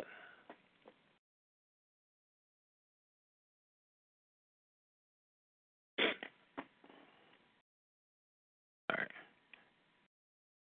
I'll pick that back up. This is With an Ohio Bias, a podcast for real fans with D and Jake. We will see you on the other side, recapping the big win of The Ohio State University over the Oregon Ducks. It gets no better when you hear that song, you hear the Queen, you know that your team has won a championship. We hadn't heard it since 2002, but it feels so damn good to be right. As predicted here on With an Ohio Bias, for weeks and weeks we told you Ohio State was playing the best football in the country, and Urban Meyer and the Ohio State Buckeye football team definitely showed and proved that was the case. 49-20 victory over the Oregon Ducks. Jake, we're going to be breaking this one down in and out, but what are some of the first reactions that you had to the national championship? Well, first, the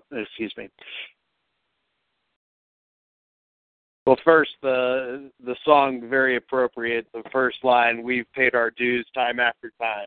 That's for sure. With all sports that we root for.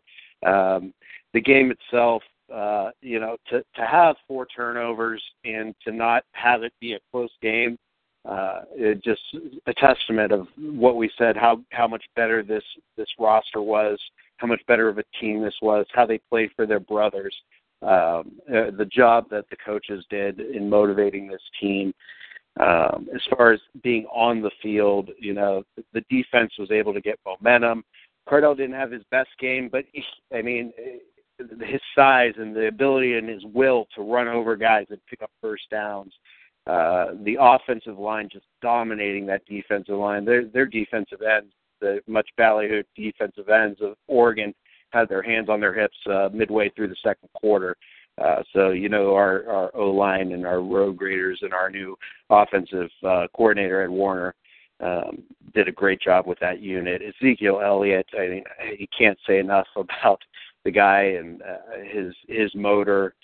There was so much as far as the components of the team and how they work together, and how Coach Meyer was able to get them, like I said earlier, and like it's been very well documented, to play for their brother. And I think that was what I took away most, was the team effort. There's no question. First, I'll say this. All the assistant coaches deserve a raise. Maybe not Luke Fickell. That guy's making enough, but he finally earned that money. So shout out to Luke Fickell. I've been one of his biggest detractors. Guy earned it. Hey, your national championship. I ain't got nothing bad to say about your brother. We talk about Chris Ash and Larry Johnson. First year to come in here and do what they did, be a part of the staff, and to work together and find the synergy that it takes. Tom Herman, on his way out, called a hell of a game. We got what we wanted. They just slammed that ball. Woody Hayes would have been literally smiling down from heaven the way Ezekiel Elliott was running that ball. And we've got to speak about the performance of Ezekiel Elliott real quick. Over 200 yards in championship games in all 3 games. Over 200 yards in the Big Ten Championship, over 200 yards in the Sugar Bowl, over 200 yards in the Big Ten Championship against Wisconsin Badgers, over 200 yards in the Sugar Bowl against the Alabama Crimson Tide, and 2 touchdowns in both of those games respectively, and then 4 touchdowns against the Oregon Ducks and over 200 yards in the national championship game. One of the most unprecedented performances of 3 games back-to-back in big-time games. Big-time players step up in big-time games. Ezekiel Elliott, the Spirit of St. Louis. You can't say more about what this young man did, and what, as he did in every opportunity he got, he thanked that Buckeye offensive line. And I'm telling you, you saw the growth of 5 young men play together as a unit from that time that they got flat out whooped by the Virginia Tech Hokies. They pulled themselves together up a week later, and from that time on, they were better. and they kept getting better. Just a tremendous performance by the offensive line. Shout out to the coaching staff for putting those guys. You mentioned Ed Werner. I said it. I told you Mariota wasn't the key to this game. I told you that strength coach Mickey Mariotti was the one. And you saw a Buckeye football team get stronger and faster as the game went on. They wore down that Oregon football team. Some of the things that we told you that were keys to the game, Oregon came out very well to start the game. But the Buckeye defense, and credit to the Silver Bullets, this unit, Tyvis Powell, defensive MVP of the game. Of course, Ezekiel Elliott was offensive MVP of the national championship. But Tyvis Powell, Doran Grant, Armani Reeves, Darren Lee, Joshua Perry, Steve Miller, Michael Bennett, Adolphus Washington was a huge game, Joey Bosa. This Ohio State defensive unit disrupted what Oregon wanted to do, to the fact that, and it's not my fault that Oregon's receivers wanted to smoke weed. Their receivers were dropping balls. Dwayne Stanford, the Cincinnati product, dropped what would have been a surefire touchdown. We saw the other young man drop a first down catch. So it allowed the Buckeye defense to get off the field and that offense to get back on the field, and we know what the offense did. They just dominated Oregon. This was a dominating performance by the Ohio State Buckeyes, a dominating performance. A lot has been made about the last touchdown scored by the Ohio State Buckeyes, and there's a lot of folks out there trying to throw shade and are upset and saying that it was a classless touchdown. Let me tell you something right now, college football fans around America, wherever you might be in this world. This is a statement. The Ohio State University is here in college football. This program is back where it's supposed to be. And it was a statement touchdown to put you all on notice out there. It's no fluke. It's a 59-0 dismantling in the Big Ten championship game. Ohio State is the best team in the Big Ten. A dismantling of your SEC Kings, Alabama Crimson Tide, and the so-called best coach in the SEC and in the nation, Nick Saban. Took them to the woodshed and beat them in the trenches, which they said could not be done. The fastest team in football, the Pac-12 Kings for the last 10 years, the best technique and offensive system disrupted and dismantled by the Ohio State Buckeye football team. And no, we're not going to stop scoring points until the clock reaches zero.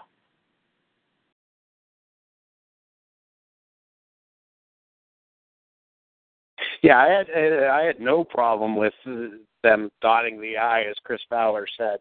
I'm not going to say the game was still in doubt, but there wasn't anything to do. You weren't going to just take a knee and give the ball back to Oregon down 2 scores, and you weren't going to kick a field goal. So it just was a product of, I think, the situation. Ezekiel Elliott, they gave the guy 34 carries. You talk about Mickey Mariotti and the strength and conditioning of this team. This is the 3rd straight week, and not only the physical conditioning, the emotional conditioning, to be able to handle the success of blowing out Wisconsin and taking down the Kings of the SEC, and then having to play the national title game against another team that was heavily favored over you. Man, you just can't say enough. And you mentioned those drops early. Those were huge plays because we were on our heels at the beginning. They went down and scored that first touchdown right away, and then we got the defense got put right back on the field. And if they can extend those drives and go up 14-0, we might be talking a little bit of a different game as far as how close it was. I think the Buckeyes still would have won, but those drops signify to me the mental toughness of this team and versus the other team. We had those turnovers, but how do you respond to those turnovers? How do you respond to the drops? And we were able to respond. And I think that was, to me, the mark of the true champions. Yeah, I forgot the Buckeyes did have 4 turnovers in a national championship game, and they still won. They had 3 turnovers. They had 3 turnovers against Alabama, and they still won. Blew them out. 0-4 on the turnover battle. -4. it's almost disrespectful for anybody to make an argument that Ohio State's not the best team in the country right now. But I'll tell you this right now. It feels so damn good. We've been saying it all year long. It just galvanized my belief in what I know about football, what I know to be true about being from the state of Ohio, and what I know to be true about what Coach Meyer is capable of. We saw the best come out, and we'll get to it later, but the best is still yet to come. We get back to this game, and when I talk about wearing down, the Buckeyes wore the Oregon Ducks down. You saw Eric Armstead. These guys were going out. I don't know if they were cramping or whatnot, and this was early on, late third quarter, fourth quarter. That defense just couldn't handle the offensive line. And, I got to give a shout-out to Nick Van Nett. I had told a friend of mine, he was like, what's one of the keys to the game? I was like, John Hireman's coming back. I don't know if the guy's ready to be in the flow. This Nick Van Nett guy has been amazing. We saw Nick Van Nett catch the touchdown, but more importantly, we saw Nick Van Nett just blowing people up, pulling, blocking. Just blowing people up time after time. And that's why I give the shout-out to Mickey Mariotti and the strength coach for Ohio State University. It's just the job he did to get these guys being able to play at this level and an unprecedented run. They had to play extra games, and they were better for it. I think the Ohio State University could play another game right now. So shout-out to those folks that want to get into the AT&T Stadium and put up signs talking about play TCU next week. TCU wants no part of the Buckeyes. I'll tell you that right now. And who knows? There's always next year. TCU is supposed to be pretty good. Maybe they'll get their shot. One of the other things I'll speak to, we talked about the coaching matchup.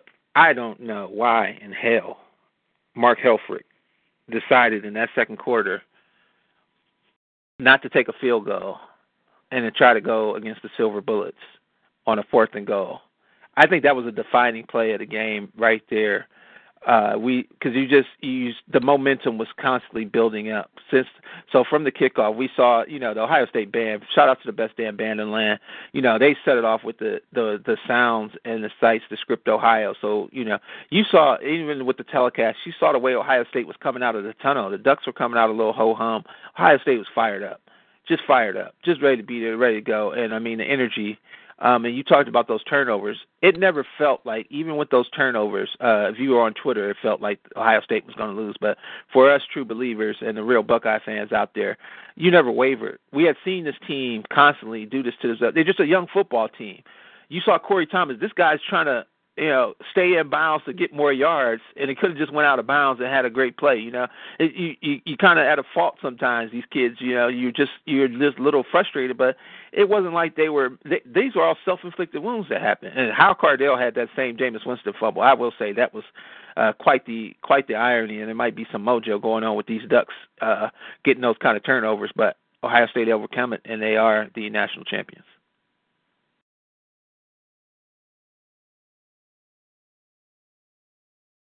Yeah, great job all around. To be able to overcome 4 turnovers and still put the whipping on them. It goes to, I think the biggest mismatch wasn't the players on the field. It was Urban Meyer versus Mark Helfrich, and it wasn't about that one game. It was about Urban Meyer over the process of a whole season and the impact that he makes on a football club. There's no doubt about that. And you heard Urban Meyer after the press conference. First of all, there's one other thing I want to speak to. The Joey Bosa hit on Marcus Mariota was not a dirty hit. He's been catching a lot of flack on Twitter from the Oregon Ducks fans. The guy, it just wasn't a dirty hit. The Raekwon McMillan hit actually was a little further after the whistle than the Joey Bosa hit. But those aren't dirty plays. These guys, they're pushing him, and he just fell on top of the dude. And we saw Marcus Mariota go out with a little bit of a shoulder injury. That might be questioned for him in the future, especially if he goes to the NFL. But, I can't say enough. That defensive line really stepped up and played. We talked about the defense. Shout out to Devin Smith making another huge catch. Jalen Marshall with that first catch. The Buckeye receiving core, we talked about them, but it goes back to Cardale Jones to play as big as he's played in these last 3 games, the Ohio State story, only a team from the state of Ohio could have a story like this. No, all these kids are not from the state of Ohio, but we started with a kid from the state of Ohio. He went down in Braxton Miller. We then go to a kid from Wichita Falls, Texas, who had the leadership within himself, but had to find it and found it and led this team. And then we see Cardale Jones pick up the baton. So it was almost like a relay race that the Buckeyes ran, and they were victorious at the end. Cardale Jones, the Cleveland product, the hardest road of anybody. Cardale Jones kind of spoke to it in a press conference afterwards. He was there. He walked in the same time Urban Meyer was, and he saw, what the Buckeyes had went through, worked with these seniors and whatnot. And I got to say something. You talked about the, playing for their brothers. There's a lot to be said for a senior football player who had been through all the things that they had been through, and to have guys that clearly have more talent than you, and to be able to step aside at points and let those guys step up and be, get more time than you. That says a lot. That's true leadership there. Everybody wanted to play a part. Everybody wanted to play their role, and for a structure to be in place by that set by Coach Meyer, there's nothing better. Something that Coach Meyer said stood out. He's from Ashtabula, Ohio, married a Miss Ohio, of course, and shout out to Shelley Meyer and the Meyer family supporting Urban during this whole run and supporting the Ohio State Buckeyes and doing their job as being great ambassadors for the Ohio State football team. It's one of these things. Urban said it felt so comfortable to be back in Ohio. You go to a high school, you go visit different places, you always see a face or somebody there.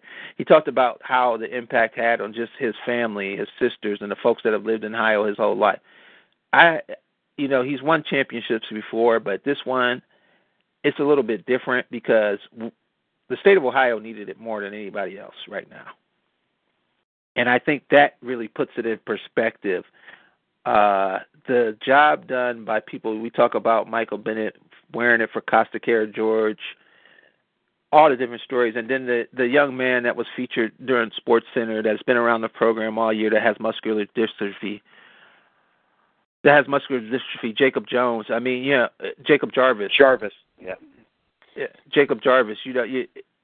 This Ohio State team they played the right way. They played for each other. They played the best that they could play. They left it all out there on the field every time, and they were just they had probably one of the most impressive runs in college football history, and there's no doubt about that. Let me say on the night of the championship, after it was all said and done, I just, the amount of satisfaction and happiness and euphoria that we talked about was just washing over. Watching Sports Center over and over, and by 3 a.m, it felt like, oh wait, I've seen this before. So I didn't even realize I was watching the same Sports Center, and I'm going through the Twitter timeline, and these pictures of Jacob Jarvis on the field show up. And it was the one time that I cried. And it wasn't because of Jacob Jarvis and his cerebral palsy. That was great. We're all Jacob Jarvis, and he goes through the most. But everybody in Ohio goes through something. They've got their own things going on. And the distraction of football or sports or whatever, it's what sometimes carries you through and gives you happiness and is your distraction. And whether it's a distraction from an illness like Jacob Jarvis or a distraction from a job or some financial troubles or whatever it might be, we're all Jacob Jarvis. And the fact that we have that young man and the courage that he goes through and how Ohio State football program embraced him, brought him in, made him part of the team, made him feel part of the team, I think in some way that's how we all feel, that we all feel a part of this team, that we all feel like we were brought in. And, I can't say enough about the kid and the motivation that he gives. And God bless, and I hope he continues to fight the good fight and lives a long life.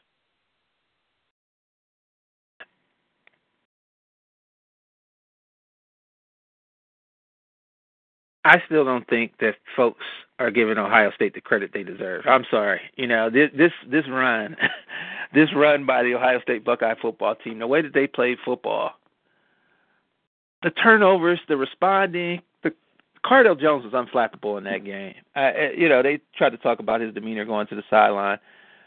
And one of the things that I'll draw a comparison to is we saw in the Rose Bowl game against Oregon, Jameis Winston have that same type of fumble.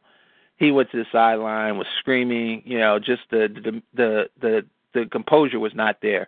Cardale Jones went to the sideline, talked to all of his offensive linemen, sat back down, talking to the coaches, and came back out, responded.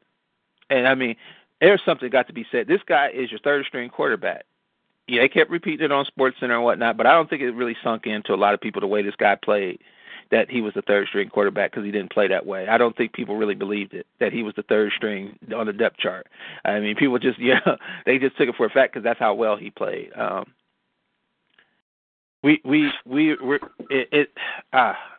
These Ohio State Buckeyes, I'm not going to lie. I shed a tear.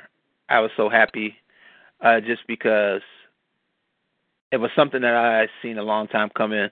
Me and my one good friend, JC, the guy I told this story on the podcast before, he told me Urban Meyer was the answer when we were at the Sugar Bowl watching, Jim Tressel and the Ohio State Buckeye team at that time, before we knew the whole Tattoo Gate stuff had come out. But it was just the Buckeyes, the style that Tressel was playing against Arkansas, and the way we had lost the games before to Florida and to LSU, that, college football was trending in a different direction. And he was saying that Urban Meyer was the one. And this was in like the first quarter of the game, and I looked at the guy. It was like blasphemy. I thought we were going to go to blows right there. That's how angry I was that the guy even said that. Replacing Jim Tressel, are you serious? But I watched a couple of the series play, and I started thinking about it, and I realized he was correct. It was just I didn't foresee what was going to happen in Jim Tressel leaving in that way, but I knew at some point the perfect transition was to bring in Urban Meyer, because we knew the one thing that you want more than anybody else, you want somebody that wants to do it for something greater than themselves. And to have Urban Meyer, a guy from Ohio that knows what it means to be from Ohio, and that's one of the things he starts out most of his statements with, I think that bigger goal than his personal success, which he's been successful everywhere, I think that helps him stay focused, stay grounded, stay not killing himself to be successful. And I think that energy and that passion really shows, and it rippled through this Buckeye football team through this year and helped them achieve the greatest success, and that is being national champions.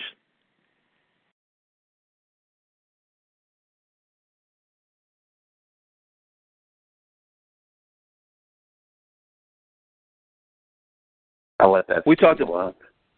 No. We're back, and of course, all the Buckeyes do is win. Lots been said since Virginia Tech, but we told you, we predicted on the show Michigan State.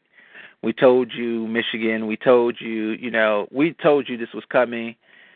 The Buckeyes now, and even with the Big Ten, the Michigan State went over Baylor and the Wisconsin went over Auburn. The Big Ten has made a statement out here in college football, and the Ohio State put the cherry on top of the sundae. Ohio State University put the cherry on top of the sundae. College football now goes through the Big Ten, and it goes through Columbus, Ohio. So if you want to be successful, if you want to play with the big boys, you got to put the Big Ten on your schedule. And I think there's going to be a lot of teams afraid to do that coming here in the future. Yeah, it's great to have the Big Ten have a little bit of respect back. I mean, it's been a tough few years since, and you can kind of directly put it to when Tressel left. It was tough. We weren't in a great spot. We were banned. We should have been self-imposed banned from a bowl game. There was just a lot of bad stuff going on. The league was down. And for us to be able to come full circle, and credit also to Mark D'Antonio the Wisconsin football program for also helping out in the cause of getting the SEC a little dose of reality and that they aren't the kings of the world. It's great to see the Big Ten back and relevant. And, yeah, maybe we're not getting the respect we deserve, but we're getting some respect, which is finally well-deserved.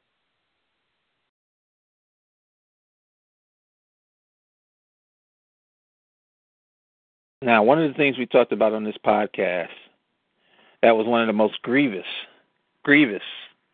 injustices during this season, and it was suffered through our own conference, was how Urban Meyer didn't win Coach of the Year and how Ezekiel Elliott. I mean, we know Ezekiel Elliott was behind Melvin Gordon, but how these guys got no consideration for these. I mean, Urban Meyer should have been the Coach of the Year of the Big Ten. There's no question. And the Coach of the Year, I mean, the National Coach of the Year, that award went to Gary Patterson. How that doesn't happen to Urban Meyer, it makes no sense to me. Yeah, it doesn't make any sense to me either, but it's very well documented. The head coach at Ohio State, no matter what he does, they don't give him credit for it because they expect it. And, you know, sometimes you have high expectations, and that hurts that. But you're right. If subjectively, there was nobody that did a better job this year than Urban Meyer.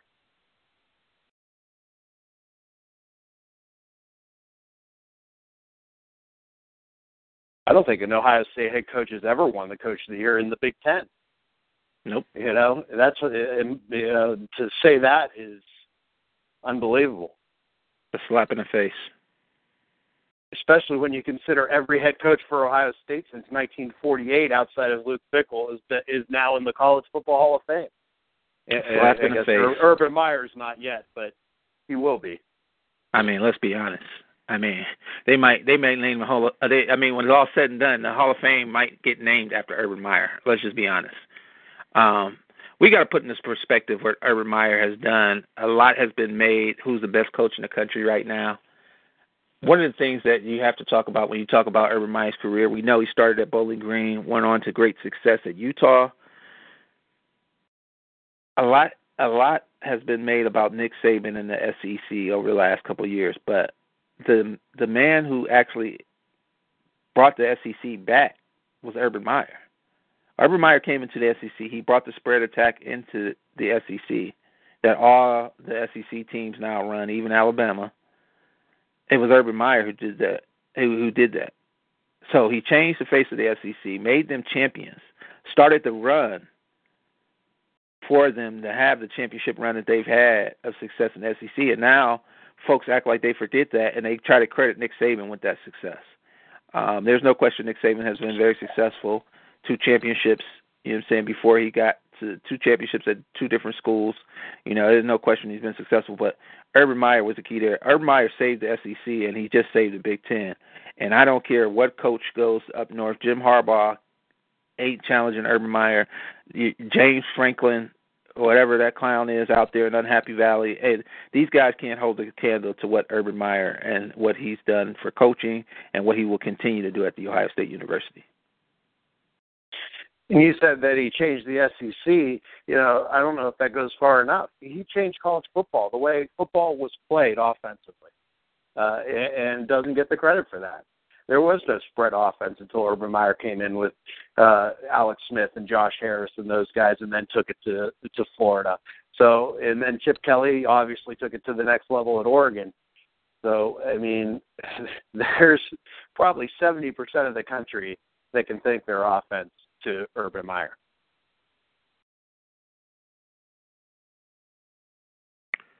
Yeah, he definitely did change. You're exactly right. He definitely did. He has left an impact that we see these other teams, and I think that was part of the thing. You saw Mark Helfrich and Urban Meyer sit down with ESPN. That was a great little piece they did with Hannah Storm. But, you know, Mark Helfrich was, you know, trying to be as respectful as possible and not show, deference that he's a huge fan of Urban Meyer and respects him so much as he was his opponent in the national championship. And that was kind of funny to see that body language play out. we're coming back, and we're going to tell you how bright the future. We talked about Urban Meyer and what he's done for college football. What will he do for the Ohio State University? We will see you on the other side.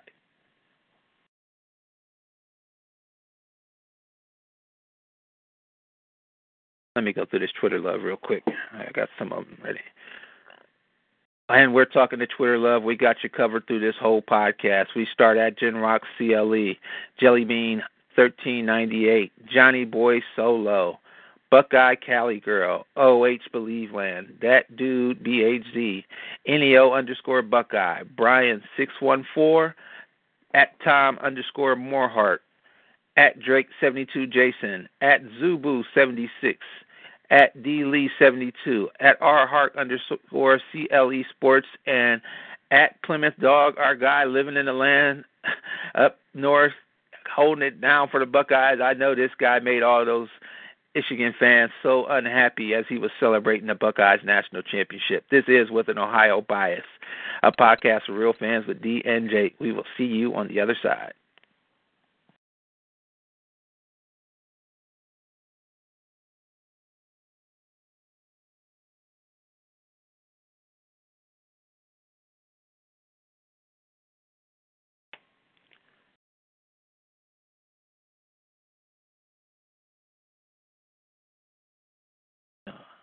Yes, the future is so bright at the Ohio State University, you got to wear shades. I mean, and there was something I had picked up on. Actually, this was a statement that Urban Meyer started saying after the win of the team up north going into the Big Ten championship. He kept saying, future is bright, and it clicked with me one day.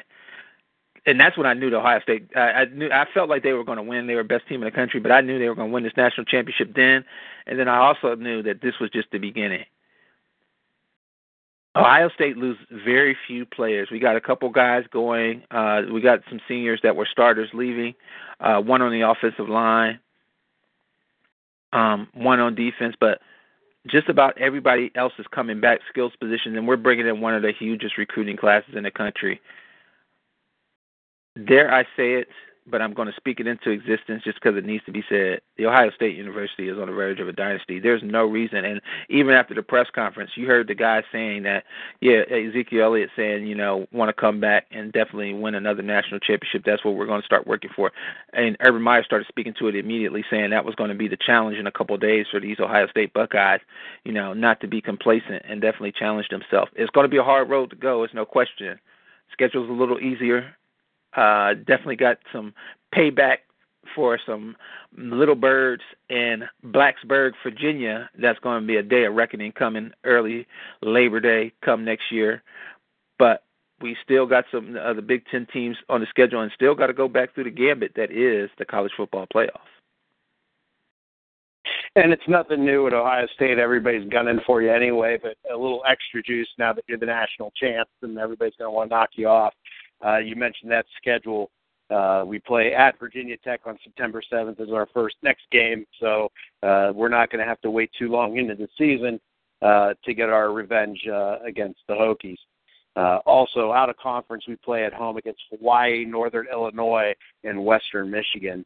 I got to give you the Big Ten schedule real quick. It's a very doable schedule. I don't see any stumbling blocks. At Indiana, no problem. Maryland, Penn State at home. At Rutgers, so you got to look out there in Poughkeepsie. That's a bye week. Yeah, right. In Piscataway, not Poughkeepsie, Piscataway. Then you come home for Minnesota, homecoming. Go to Illinois and Champaign, and then the last 2 weeks we get Michigan. We have Michigan State at home on the 21st of November, followed the next week at Michigan, and the first matchup in what hopefully will be the new 10-year war with Jim Harbaugh. Well, I'll tell you this, that Michigan State game is a huge one just because of the simple fact Michigan State plays so much better at the end of the season than they do at the beginning. And they definitely, Connor Cook's coming back, so those guys will be ready to go. At home is a huge, huge deal, though. I'm very happy that we're going to get Sparty at home this year. Yeah, and, a lot's been made about Jim Harbaugh coming into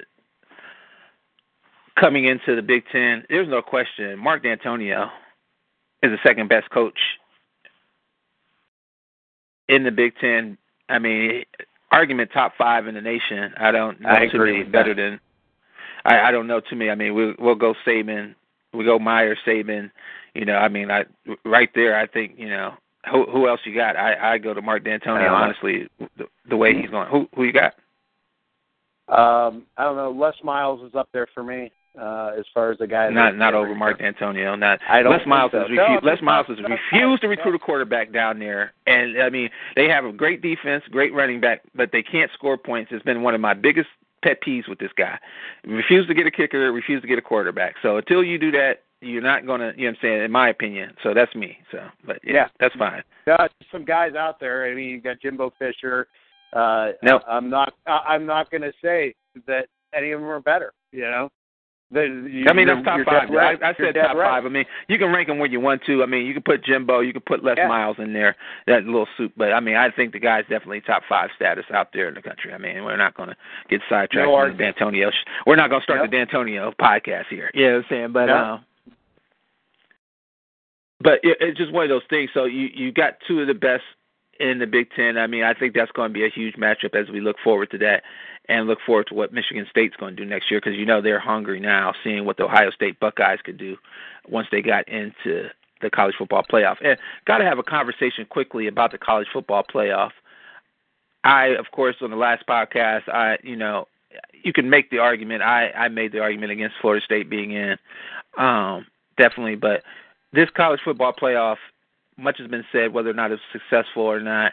My thoughts is it definitely does need to move to 8 teams. It's just too damn exciting, but they've got to schedule these games a little bit earlier and have a better result. And it really does need to end before students go back to school, or that national championship game is the last one as school starts back for students. I mean, this is college football. The students are still important in student athletes' lives. Well, some of that's going to happen next year from I believe next year the semifinals will happen on New Year's Eve. So college football is going to be going directly up against the restaurants, the network programming for New Year's Eve, and there's a good chance there's going to be a football game happening at midnight. So it's going to be an interesting, different dynamic as college football looks to put its mark as the thing to do on New Year's Eve. So that will take care of some of that, and then you'll have the normal New Year's Day bowls as well. So I don't have all that information yet, but it's going to be a little different next year going into it. Yeah, you can't have a game going on if the ball's dropping. I'm gonna say that too. That doesn't, that don't sit well with me. So I hope they don't. We talk about the college football committee though. They've got to make some changes on how they do things. Clearly, we were not happy with the weekly 5-minute dissertation or the dissemination of why they chose who and why somebody was here. But as we look at it next year, we go into next year, we talked about the schedule. The Buckeyes should be ranked. I don't know how, not unless you're Mark Schlabach of ESPN, you don't have the Buckeyes ranked number 1 overall. The preseason AP is already out. The Buckeyes are number 1. Oregon is number 2. That's the final AP for this year. Oh, that's right. That's not. Yeah, okay. You're right.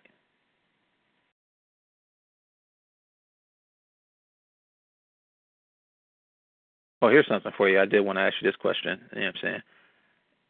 How much was Vegas playing on the profit area and not as much as the outlook of who actually was going to be the national champion? We know a lot of Buckeyes cashed in big with the future bet of laying down cash early on in the season when the Buckeyes were 40-1, 45-1 odds. And it seemed even as the Buckeyes were underdogs going into every game, with the Big Ten Championship to the National Championship, Big Ten Championship, Sugar Bowl, National Championship. Vegas was against the Buckeyes each time. Were they going for profit over what the actual reality was going to be in the outcome?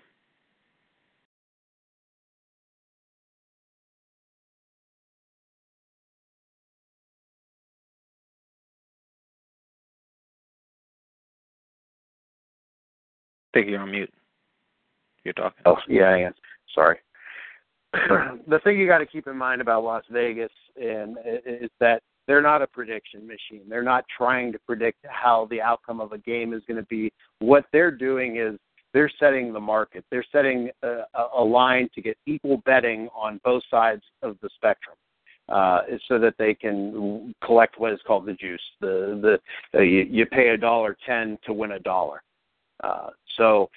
If you got equal money and one half wins and one half loses, all you're really collecting is that 10 cents from everybody on the losing end, so that you could pay out the other side.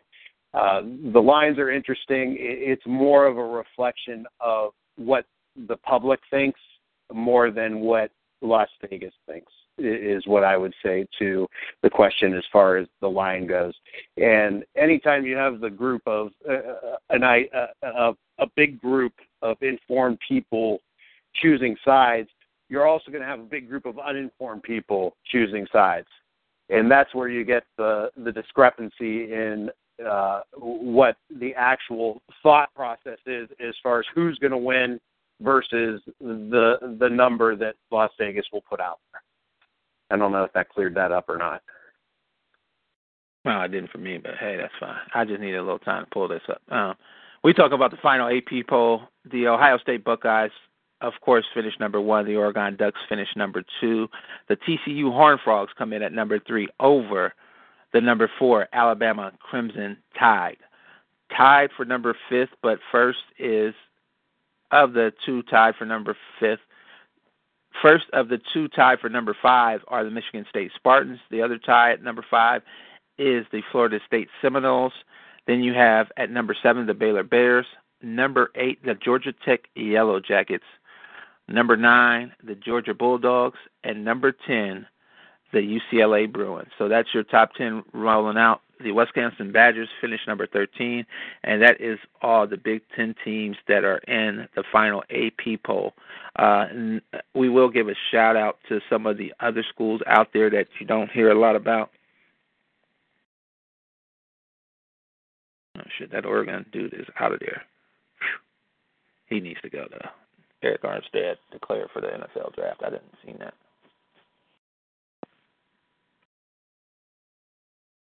Marshall is number 23, and the Marshall Thundering Herd is number 23, and the Memphis Tigers are number 25 in your final AP poll.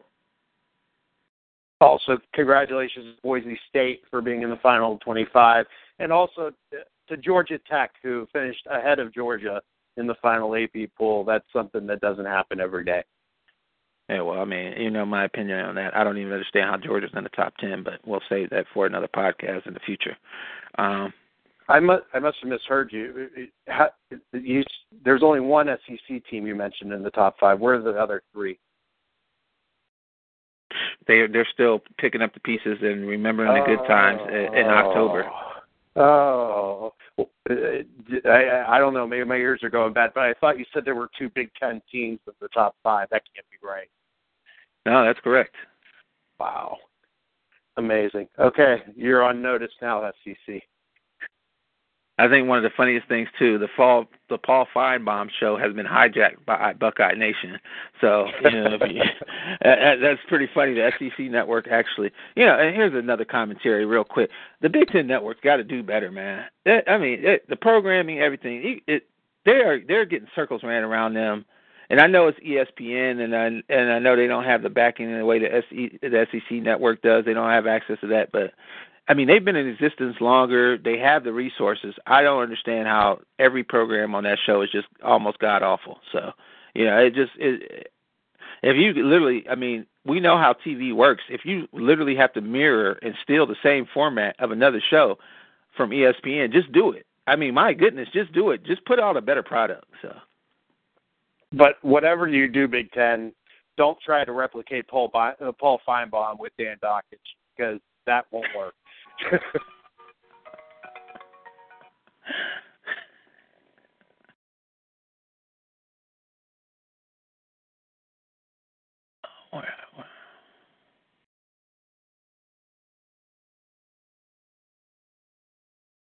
I can't even pull that together. So it is a new Urban era. We think the Urban Meyer legacy, I mean, we're talking multiple championship, damn near dynasty here at The Ohio State University. The future is definitely bright. We will be covering it. I mean, and, you know, one of the most competitive college contests next year, this goes out to our buddy Jason Lawhead, who we had our Holiday Gift of Comedy with. If you haven't heard that podcast, definitely listen to it and get his new CD, You Never Heard of Me, at jasonlawhead.com. But his statement was the most competitive college football game next year will be the Ohio State spring game, considering all three quarterbacks are coming back and whatnot. Quick conversation, Jake. Your thoughts on the conversation that's being had by many whether or not Cardale Jones should go pro? That's a tough one. Objectively, here's the deal with him. He's got the size and the arm strength and everything physically that NFL teams are looking for. He's made a huge light-year jumps in maturity and his work ethic and all those things that Urban had told you about Cardale. With the situation here the way it is, he only has a couple days to make this decision. His stock may never be higher, and he's the type of guy that I think once you get into the combines and all the other stuff and they start evaluating him on his physical attributes, he's going to skyrocket up the draft boards. So it might make sense for him to do it now. Unfortunately, I hate saying that. But, you know, there's also the flip side of that coin of being a college kid and the college experience and never going to be able to go back to doing that. And so, I mean, it's really such a personal decision. I'm not going to get into saying he should go or not go, but I think that he has it would be the right timing for him, and he has the skill sets that would make him very attractive to NFL teams. Would you want him on the Cleveland Browns? Would you draft him for the Cleveland Browns? Honestly, I think he's, when it's all said and done, if he were to come out this year, he'd be a late first-round, second-round pick, early second-round pick, and I would not have a problem with the Cleveland Browns taking a pick on him. I think it's a no-brainer to me. If you've got the opportunity to get paid to play football, you've got to take it, and you've got to maximize that opportunity when it's given to you. He has a young daughter. You know, I mean, he can set his family up. And he definitely, I think he will get drafted in the same spot, if not higher, than Geno Smith did. And I think he's got a better skill set. You know, a lot has been made, whether he's a one-read quarterback and whatnot. What he is a gamer. And the guy he just showed that in a short amount of time, he can process a lot of information and actually facilitate a team to a victory. Now, we know you don't get the package of Cardale Jones and Ezekiel Elliott when you draft him, but still you get Cardale Jones with a huge arm and huge capability. And, oh, God, how could we ever forget? I got to put this in there right now. We can talk about this real quick. We talked about the huge fourth and goal stop by the Silver Bullets. Was there any other play that defined Ohio State's season and the toughness of this Buckeye football team than Cardale Jones trucking 300-plus pound nose tackle to get a first down of the Oregon Ducks? Was there any other play that defined this season and defined the moment better than that play? No, that was up there as one of those wow moments that you looked at, and they always say the lower man wins. And Cardale got a little lower and ran him right over. But you don't expect to see a quarterback be able to do that to a nose tackle. And you're right, it showed just the toughness and it wasn't even just that once. You know, there were a couple plays where it just fighting for that extra yardage to get a first down was all the difference in the world. And that attitude and that want was definitely evident throughout the season, and especially in the playoffs and the championship game. Yeah, you talk about it wasn't just that once. The dive over the player I mean, you just saw full athleticism, like on display with Cardale Jones. The dive the one time for the first down. The guy really was a gamer, and shout out to Cardale Jones. I don't think we've seen a performance like that in a long time at the biggest stage. We talk about whether or not Cardale Jones. I'll just bring it back. I really think he does have to. He's got to strike while the iron's hot. What sucks is he doesn't even have a lot of time to evaluate the decision. The deadline is coming up on him real fast. He only had a couple days after the national championship to decide. So we're really hoping that the young man, makes the best decision for himself. If he comes back, it'll be great to have that competition. I embrace, and this is another conversation that we'll be having all the way up until the spring game. I embrace the competition and the problems that, of J.T. Barrett, Braxton Miller, and Cardale Jones to see the competition of who will be the Ohio State's next starting quarterback for the 2015 season. Like my dad always says, it's a good problem to have.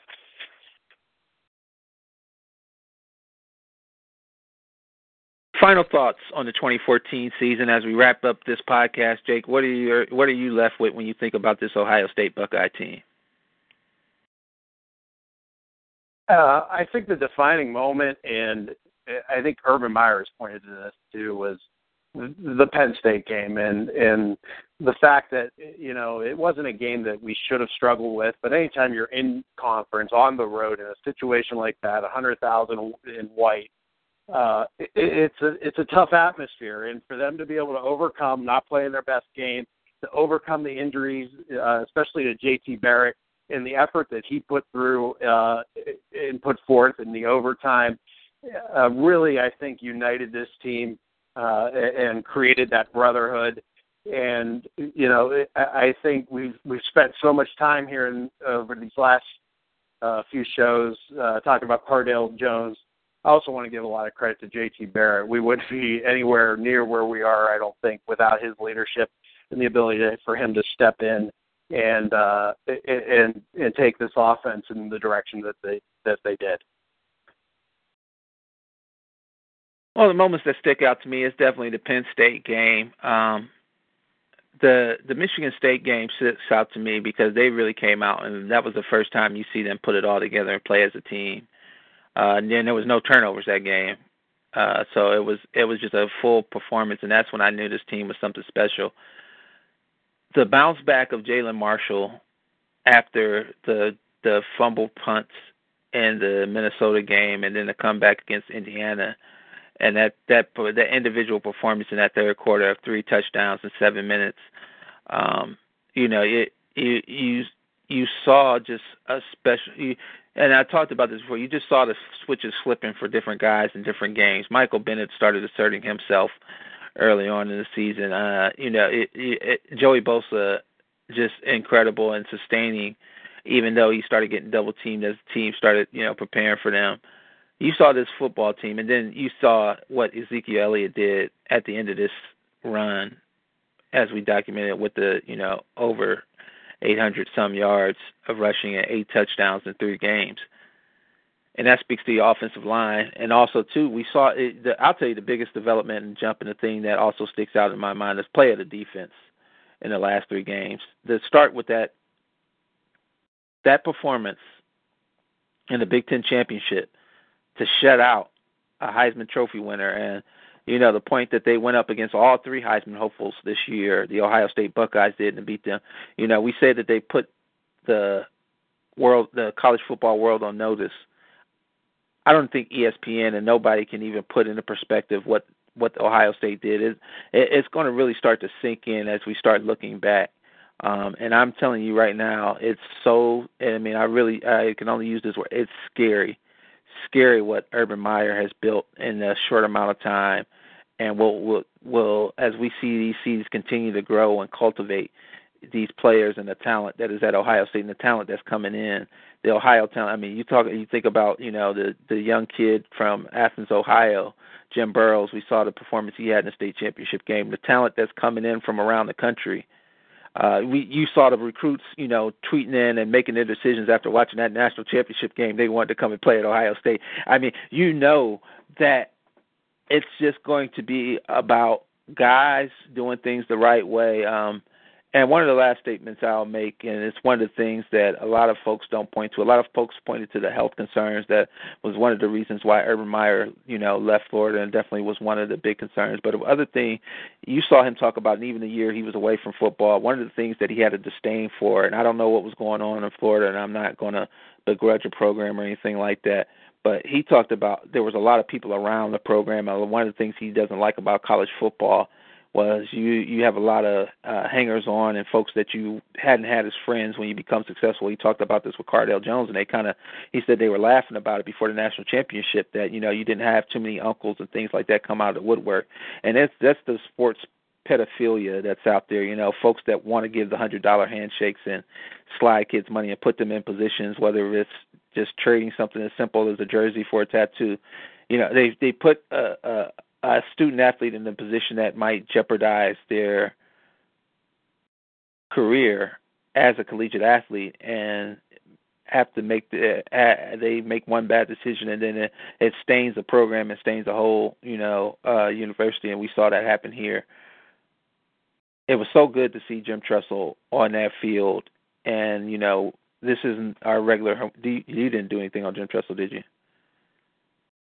No, I just, at the beginning when we were talking about it, just said I'm going to use that. I'm going to use that. I'm just saying. We talk about the Ohio State University and how it's been passed down. It's a legacy here at Ohio State, at the Ohio State University. There's a legacy here at the Ohio State University from Woodrow Hayes to Earl Bruce, John Cooper. Even though he couldn't win the big ones, he recruited well and brought NFL talent into the Ohio State University. The Ohio State University has been sending NFL talent. They have won 8 national championships. I don't care who put their name on a trophy. When they were giving out championship trophies, Ohio State was winning them, okay?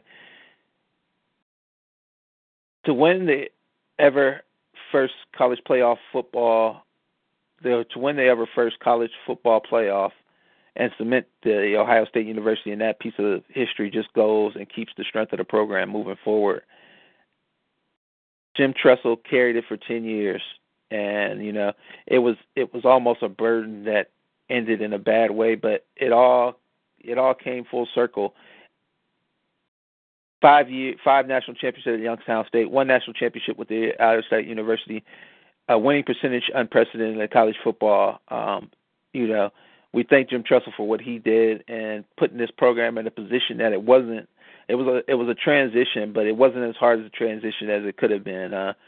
Braxton Miller was here. That was due to the recruiting of Jim Tressel. Cardale Jones was here. That was due to the recruiting of Jim Tressel. Countless players are here due to the recruiting of Jim Tressel. So it's a thing to see Urban Meyer mix the players that were here before and the homegrown talent of Ohio with talent from outside and guys that want to play football and embrace the scarlet and gray transition and become Ohio State football players. They're national champions of the world, and it means a lot to the state of Ohio. It means a lot to us as Buckeye fans, but it's going to be meaning more even in the future as we see this legacy cement itself in college football history. You have not seen the end. The Ohio State University is back, and it ain't going nowhere anytime soon. So I don't know if you want to add anything to that. I'm done. Yeah, you talk about the history and all that sort of stuff, and we've talked in other shows about the feeling of family and the roots of your past. What I thought was great too was seeing the legends and the not even the legends, just the players from years past, and spanning all the coaches and all the decades, from Archie Griffin to Orlando Pace to Eddie George and all these guys that showed up, and Malcolm Jenkins, and just how much Ohio State means to all these players and all these coaches going back. It gives you a warm feeling, and it gives you that sense of you're part of the family.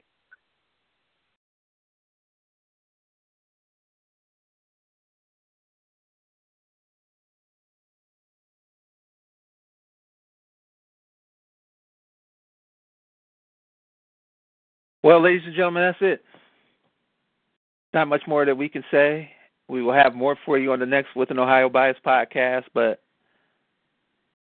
It's truly a feeling of satisfaction, and we're so happy for the families, the students, the bandwagon fans, the state of Ohio, Urban Meyer, his family, all the Ohio State Buckeye football team, all the Ohio State Buckeye alumni, all the former players. We are truly, truly happy to say that the 2014 national champions are the Ohio State Buckeyes in the first ever of the college football playoff final. Have a Dr. Pepper. Enjoy some chocolate and peanut butter.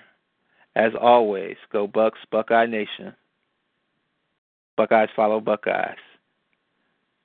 Enjoy your Ohio State offseason, and we will see you for the Ohio State spring game. As always, go Bucks. OH. Io.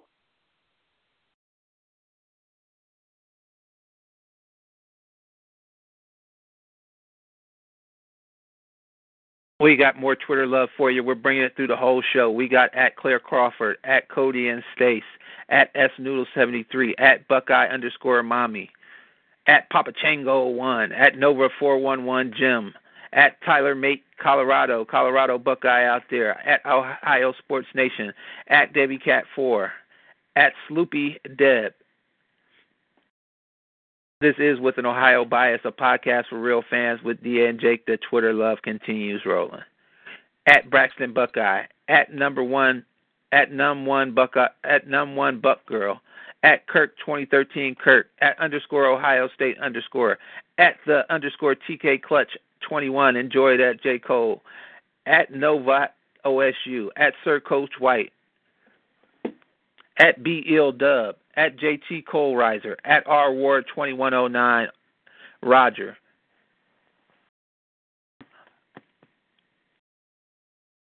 At Plant Percy, at Buckeye, what that is, at Buckeye Girl 1331, at I Digress 123, at Lady Scarlet Gray, at Bucking Punisher, at Laura Laser, at T7 Barrett, at J Tiles, at Flag Coach B. Shout out to 955 The Game. We know that they're the go-to spot for Buckeye football.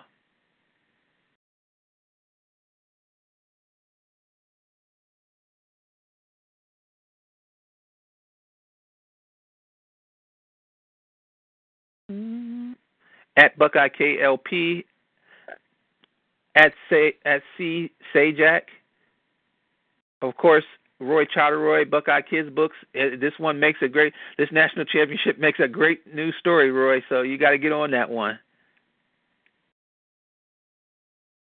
And we're so thankful to all the Buckeye fans out there. We know you're still celebrating and running around with your Undisputed T-shirts on. There's definitely so much to celebrate and be proud of with this Ohio State Buckeyes team. The Twitter love continues rolling. At Alo Sin, at Corey T9783, at Rody1212, at Wolfman3671.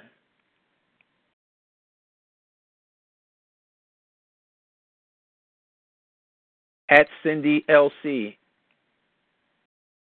at Poker_Squirrel, at Drew Anton Rose, the Ohio Hydra, man. We know you're celebrating in the comic book shop and rocking that Buckeye gear.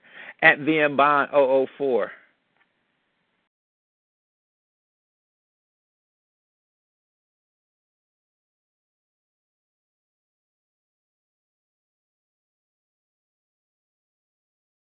And shout out to all our friends and family that made the trips down to Dallas. We know you had a great time down there. Shout out to the guy with the greatest sign saying that it was priceless that the SEC didn't make the first national championship football playoff. Just definitely really enjoyed this, and we got more coming for you. We're breaking this game down. You can hear the excitement in our voices. We are very, very, very happy to congratulate the national championship Ohio State Buckeyes. We will see you on the other side.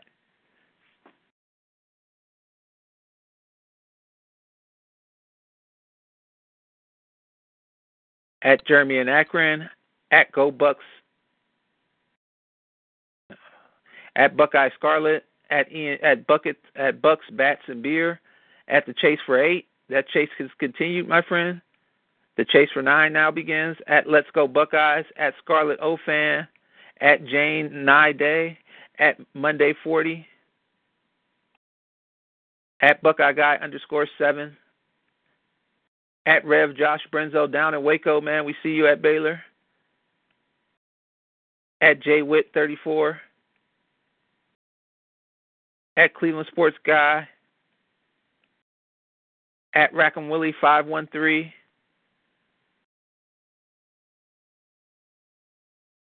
at Daniel Haler 50, at Yahoo Shanna, at Joanne Phalange 2. Forgot about her. Hey, we're getting down to the good ones now.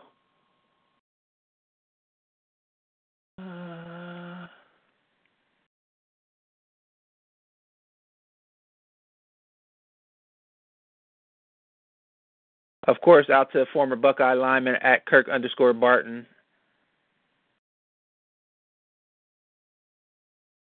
Oh, no, that's pretty good. I'll make it work. All right, man. All right. So anything else you want to get in there? Any lasting thoughts or good? No, I think we nailed them. All right. Yeah, we'll make it sound man. good. You understand, so. I know you will. All right, man. Later. All right, thanks.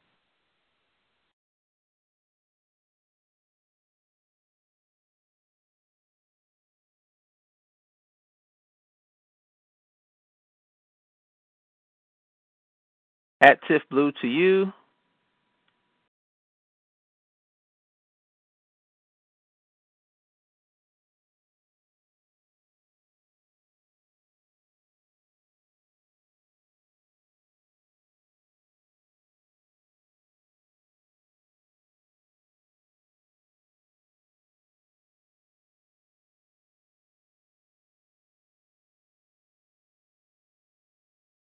Our guy Papa at NNR on DSN.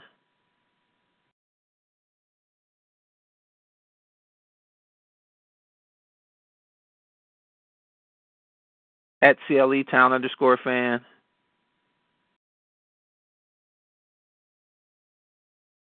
At T Adelsberg.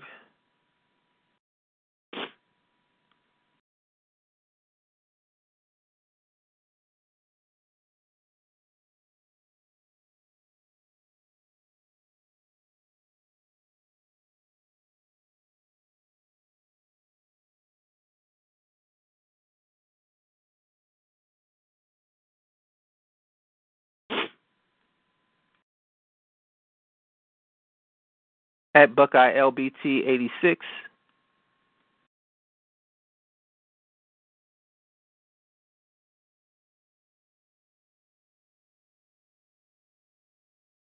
At Fritz Me Again.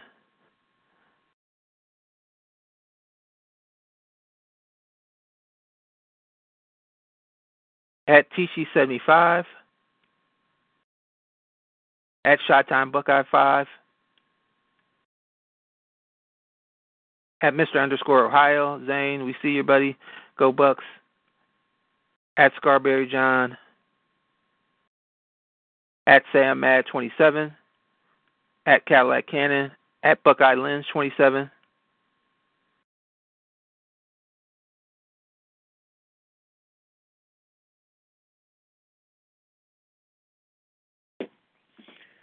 That's our Twitter love. If we miss you, we know you. We always got.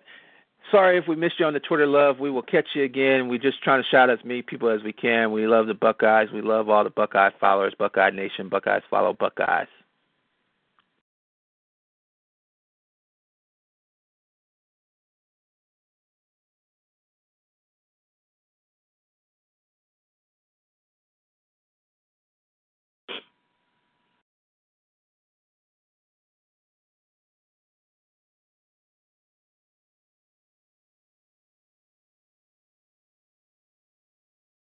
This episode is made possible by PwC. A robot may not be coming for your job, but competitors are coming for your market share. At PwC, we pair the right tech with the right solutions to help you gain a competitive edge. Reimagine operations from the cloud, fuel innovation with responsible AI, and detect risks before they become headlines. That's human-led and tech-powered. It's all part of The New Equation. Learn more at thenewequation.com.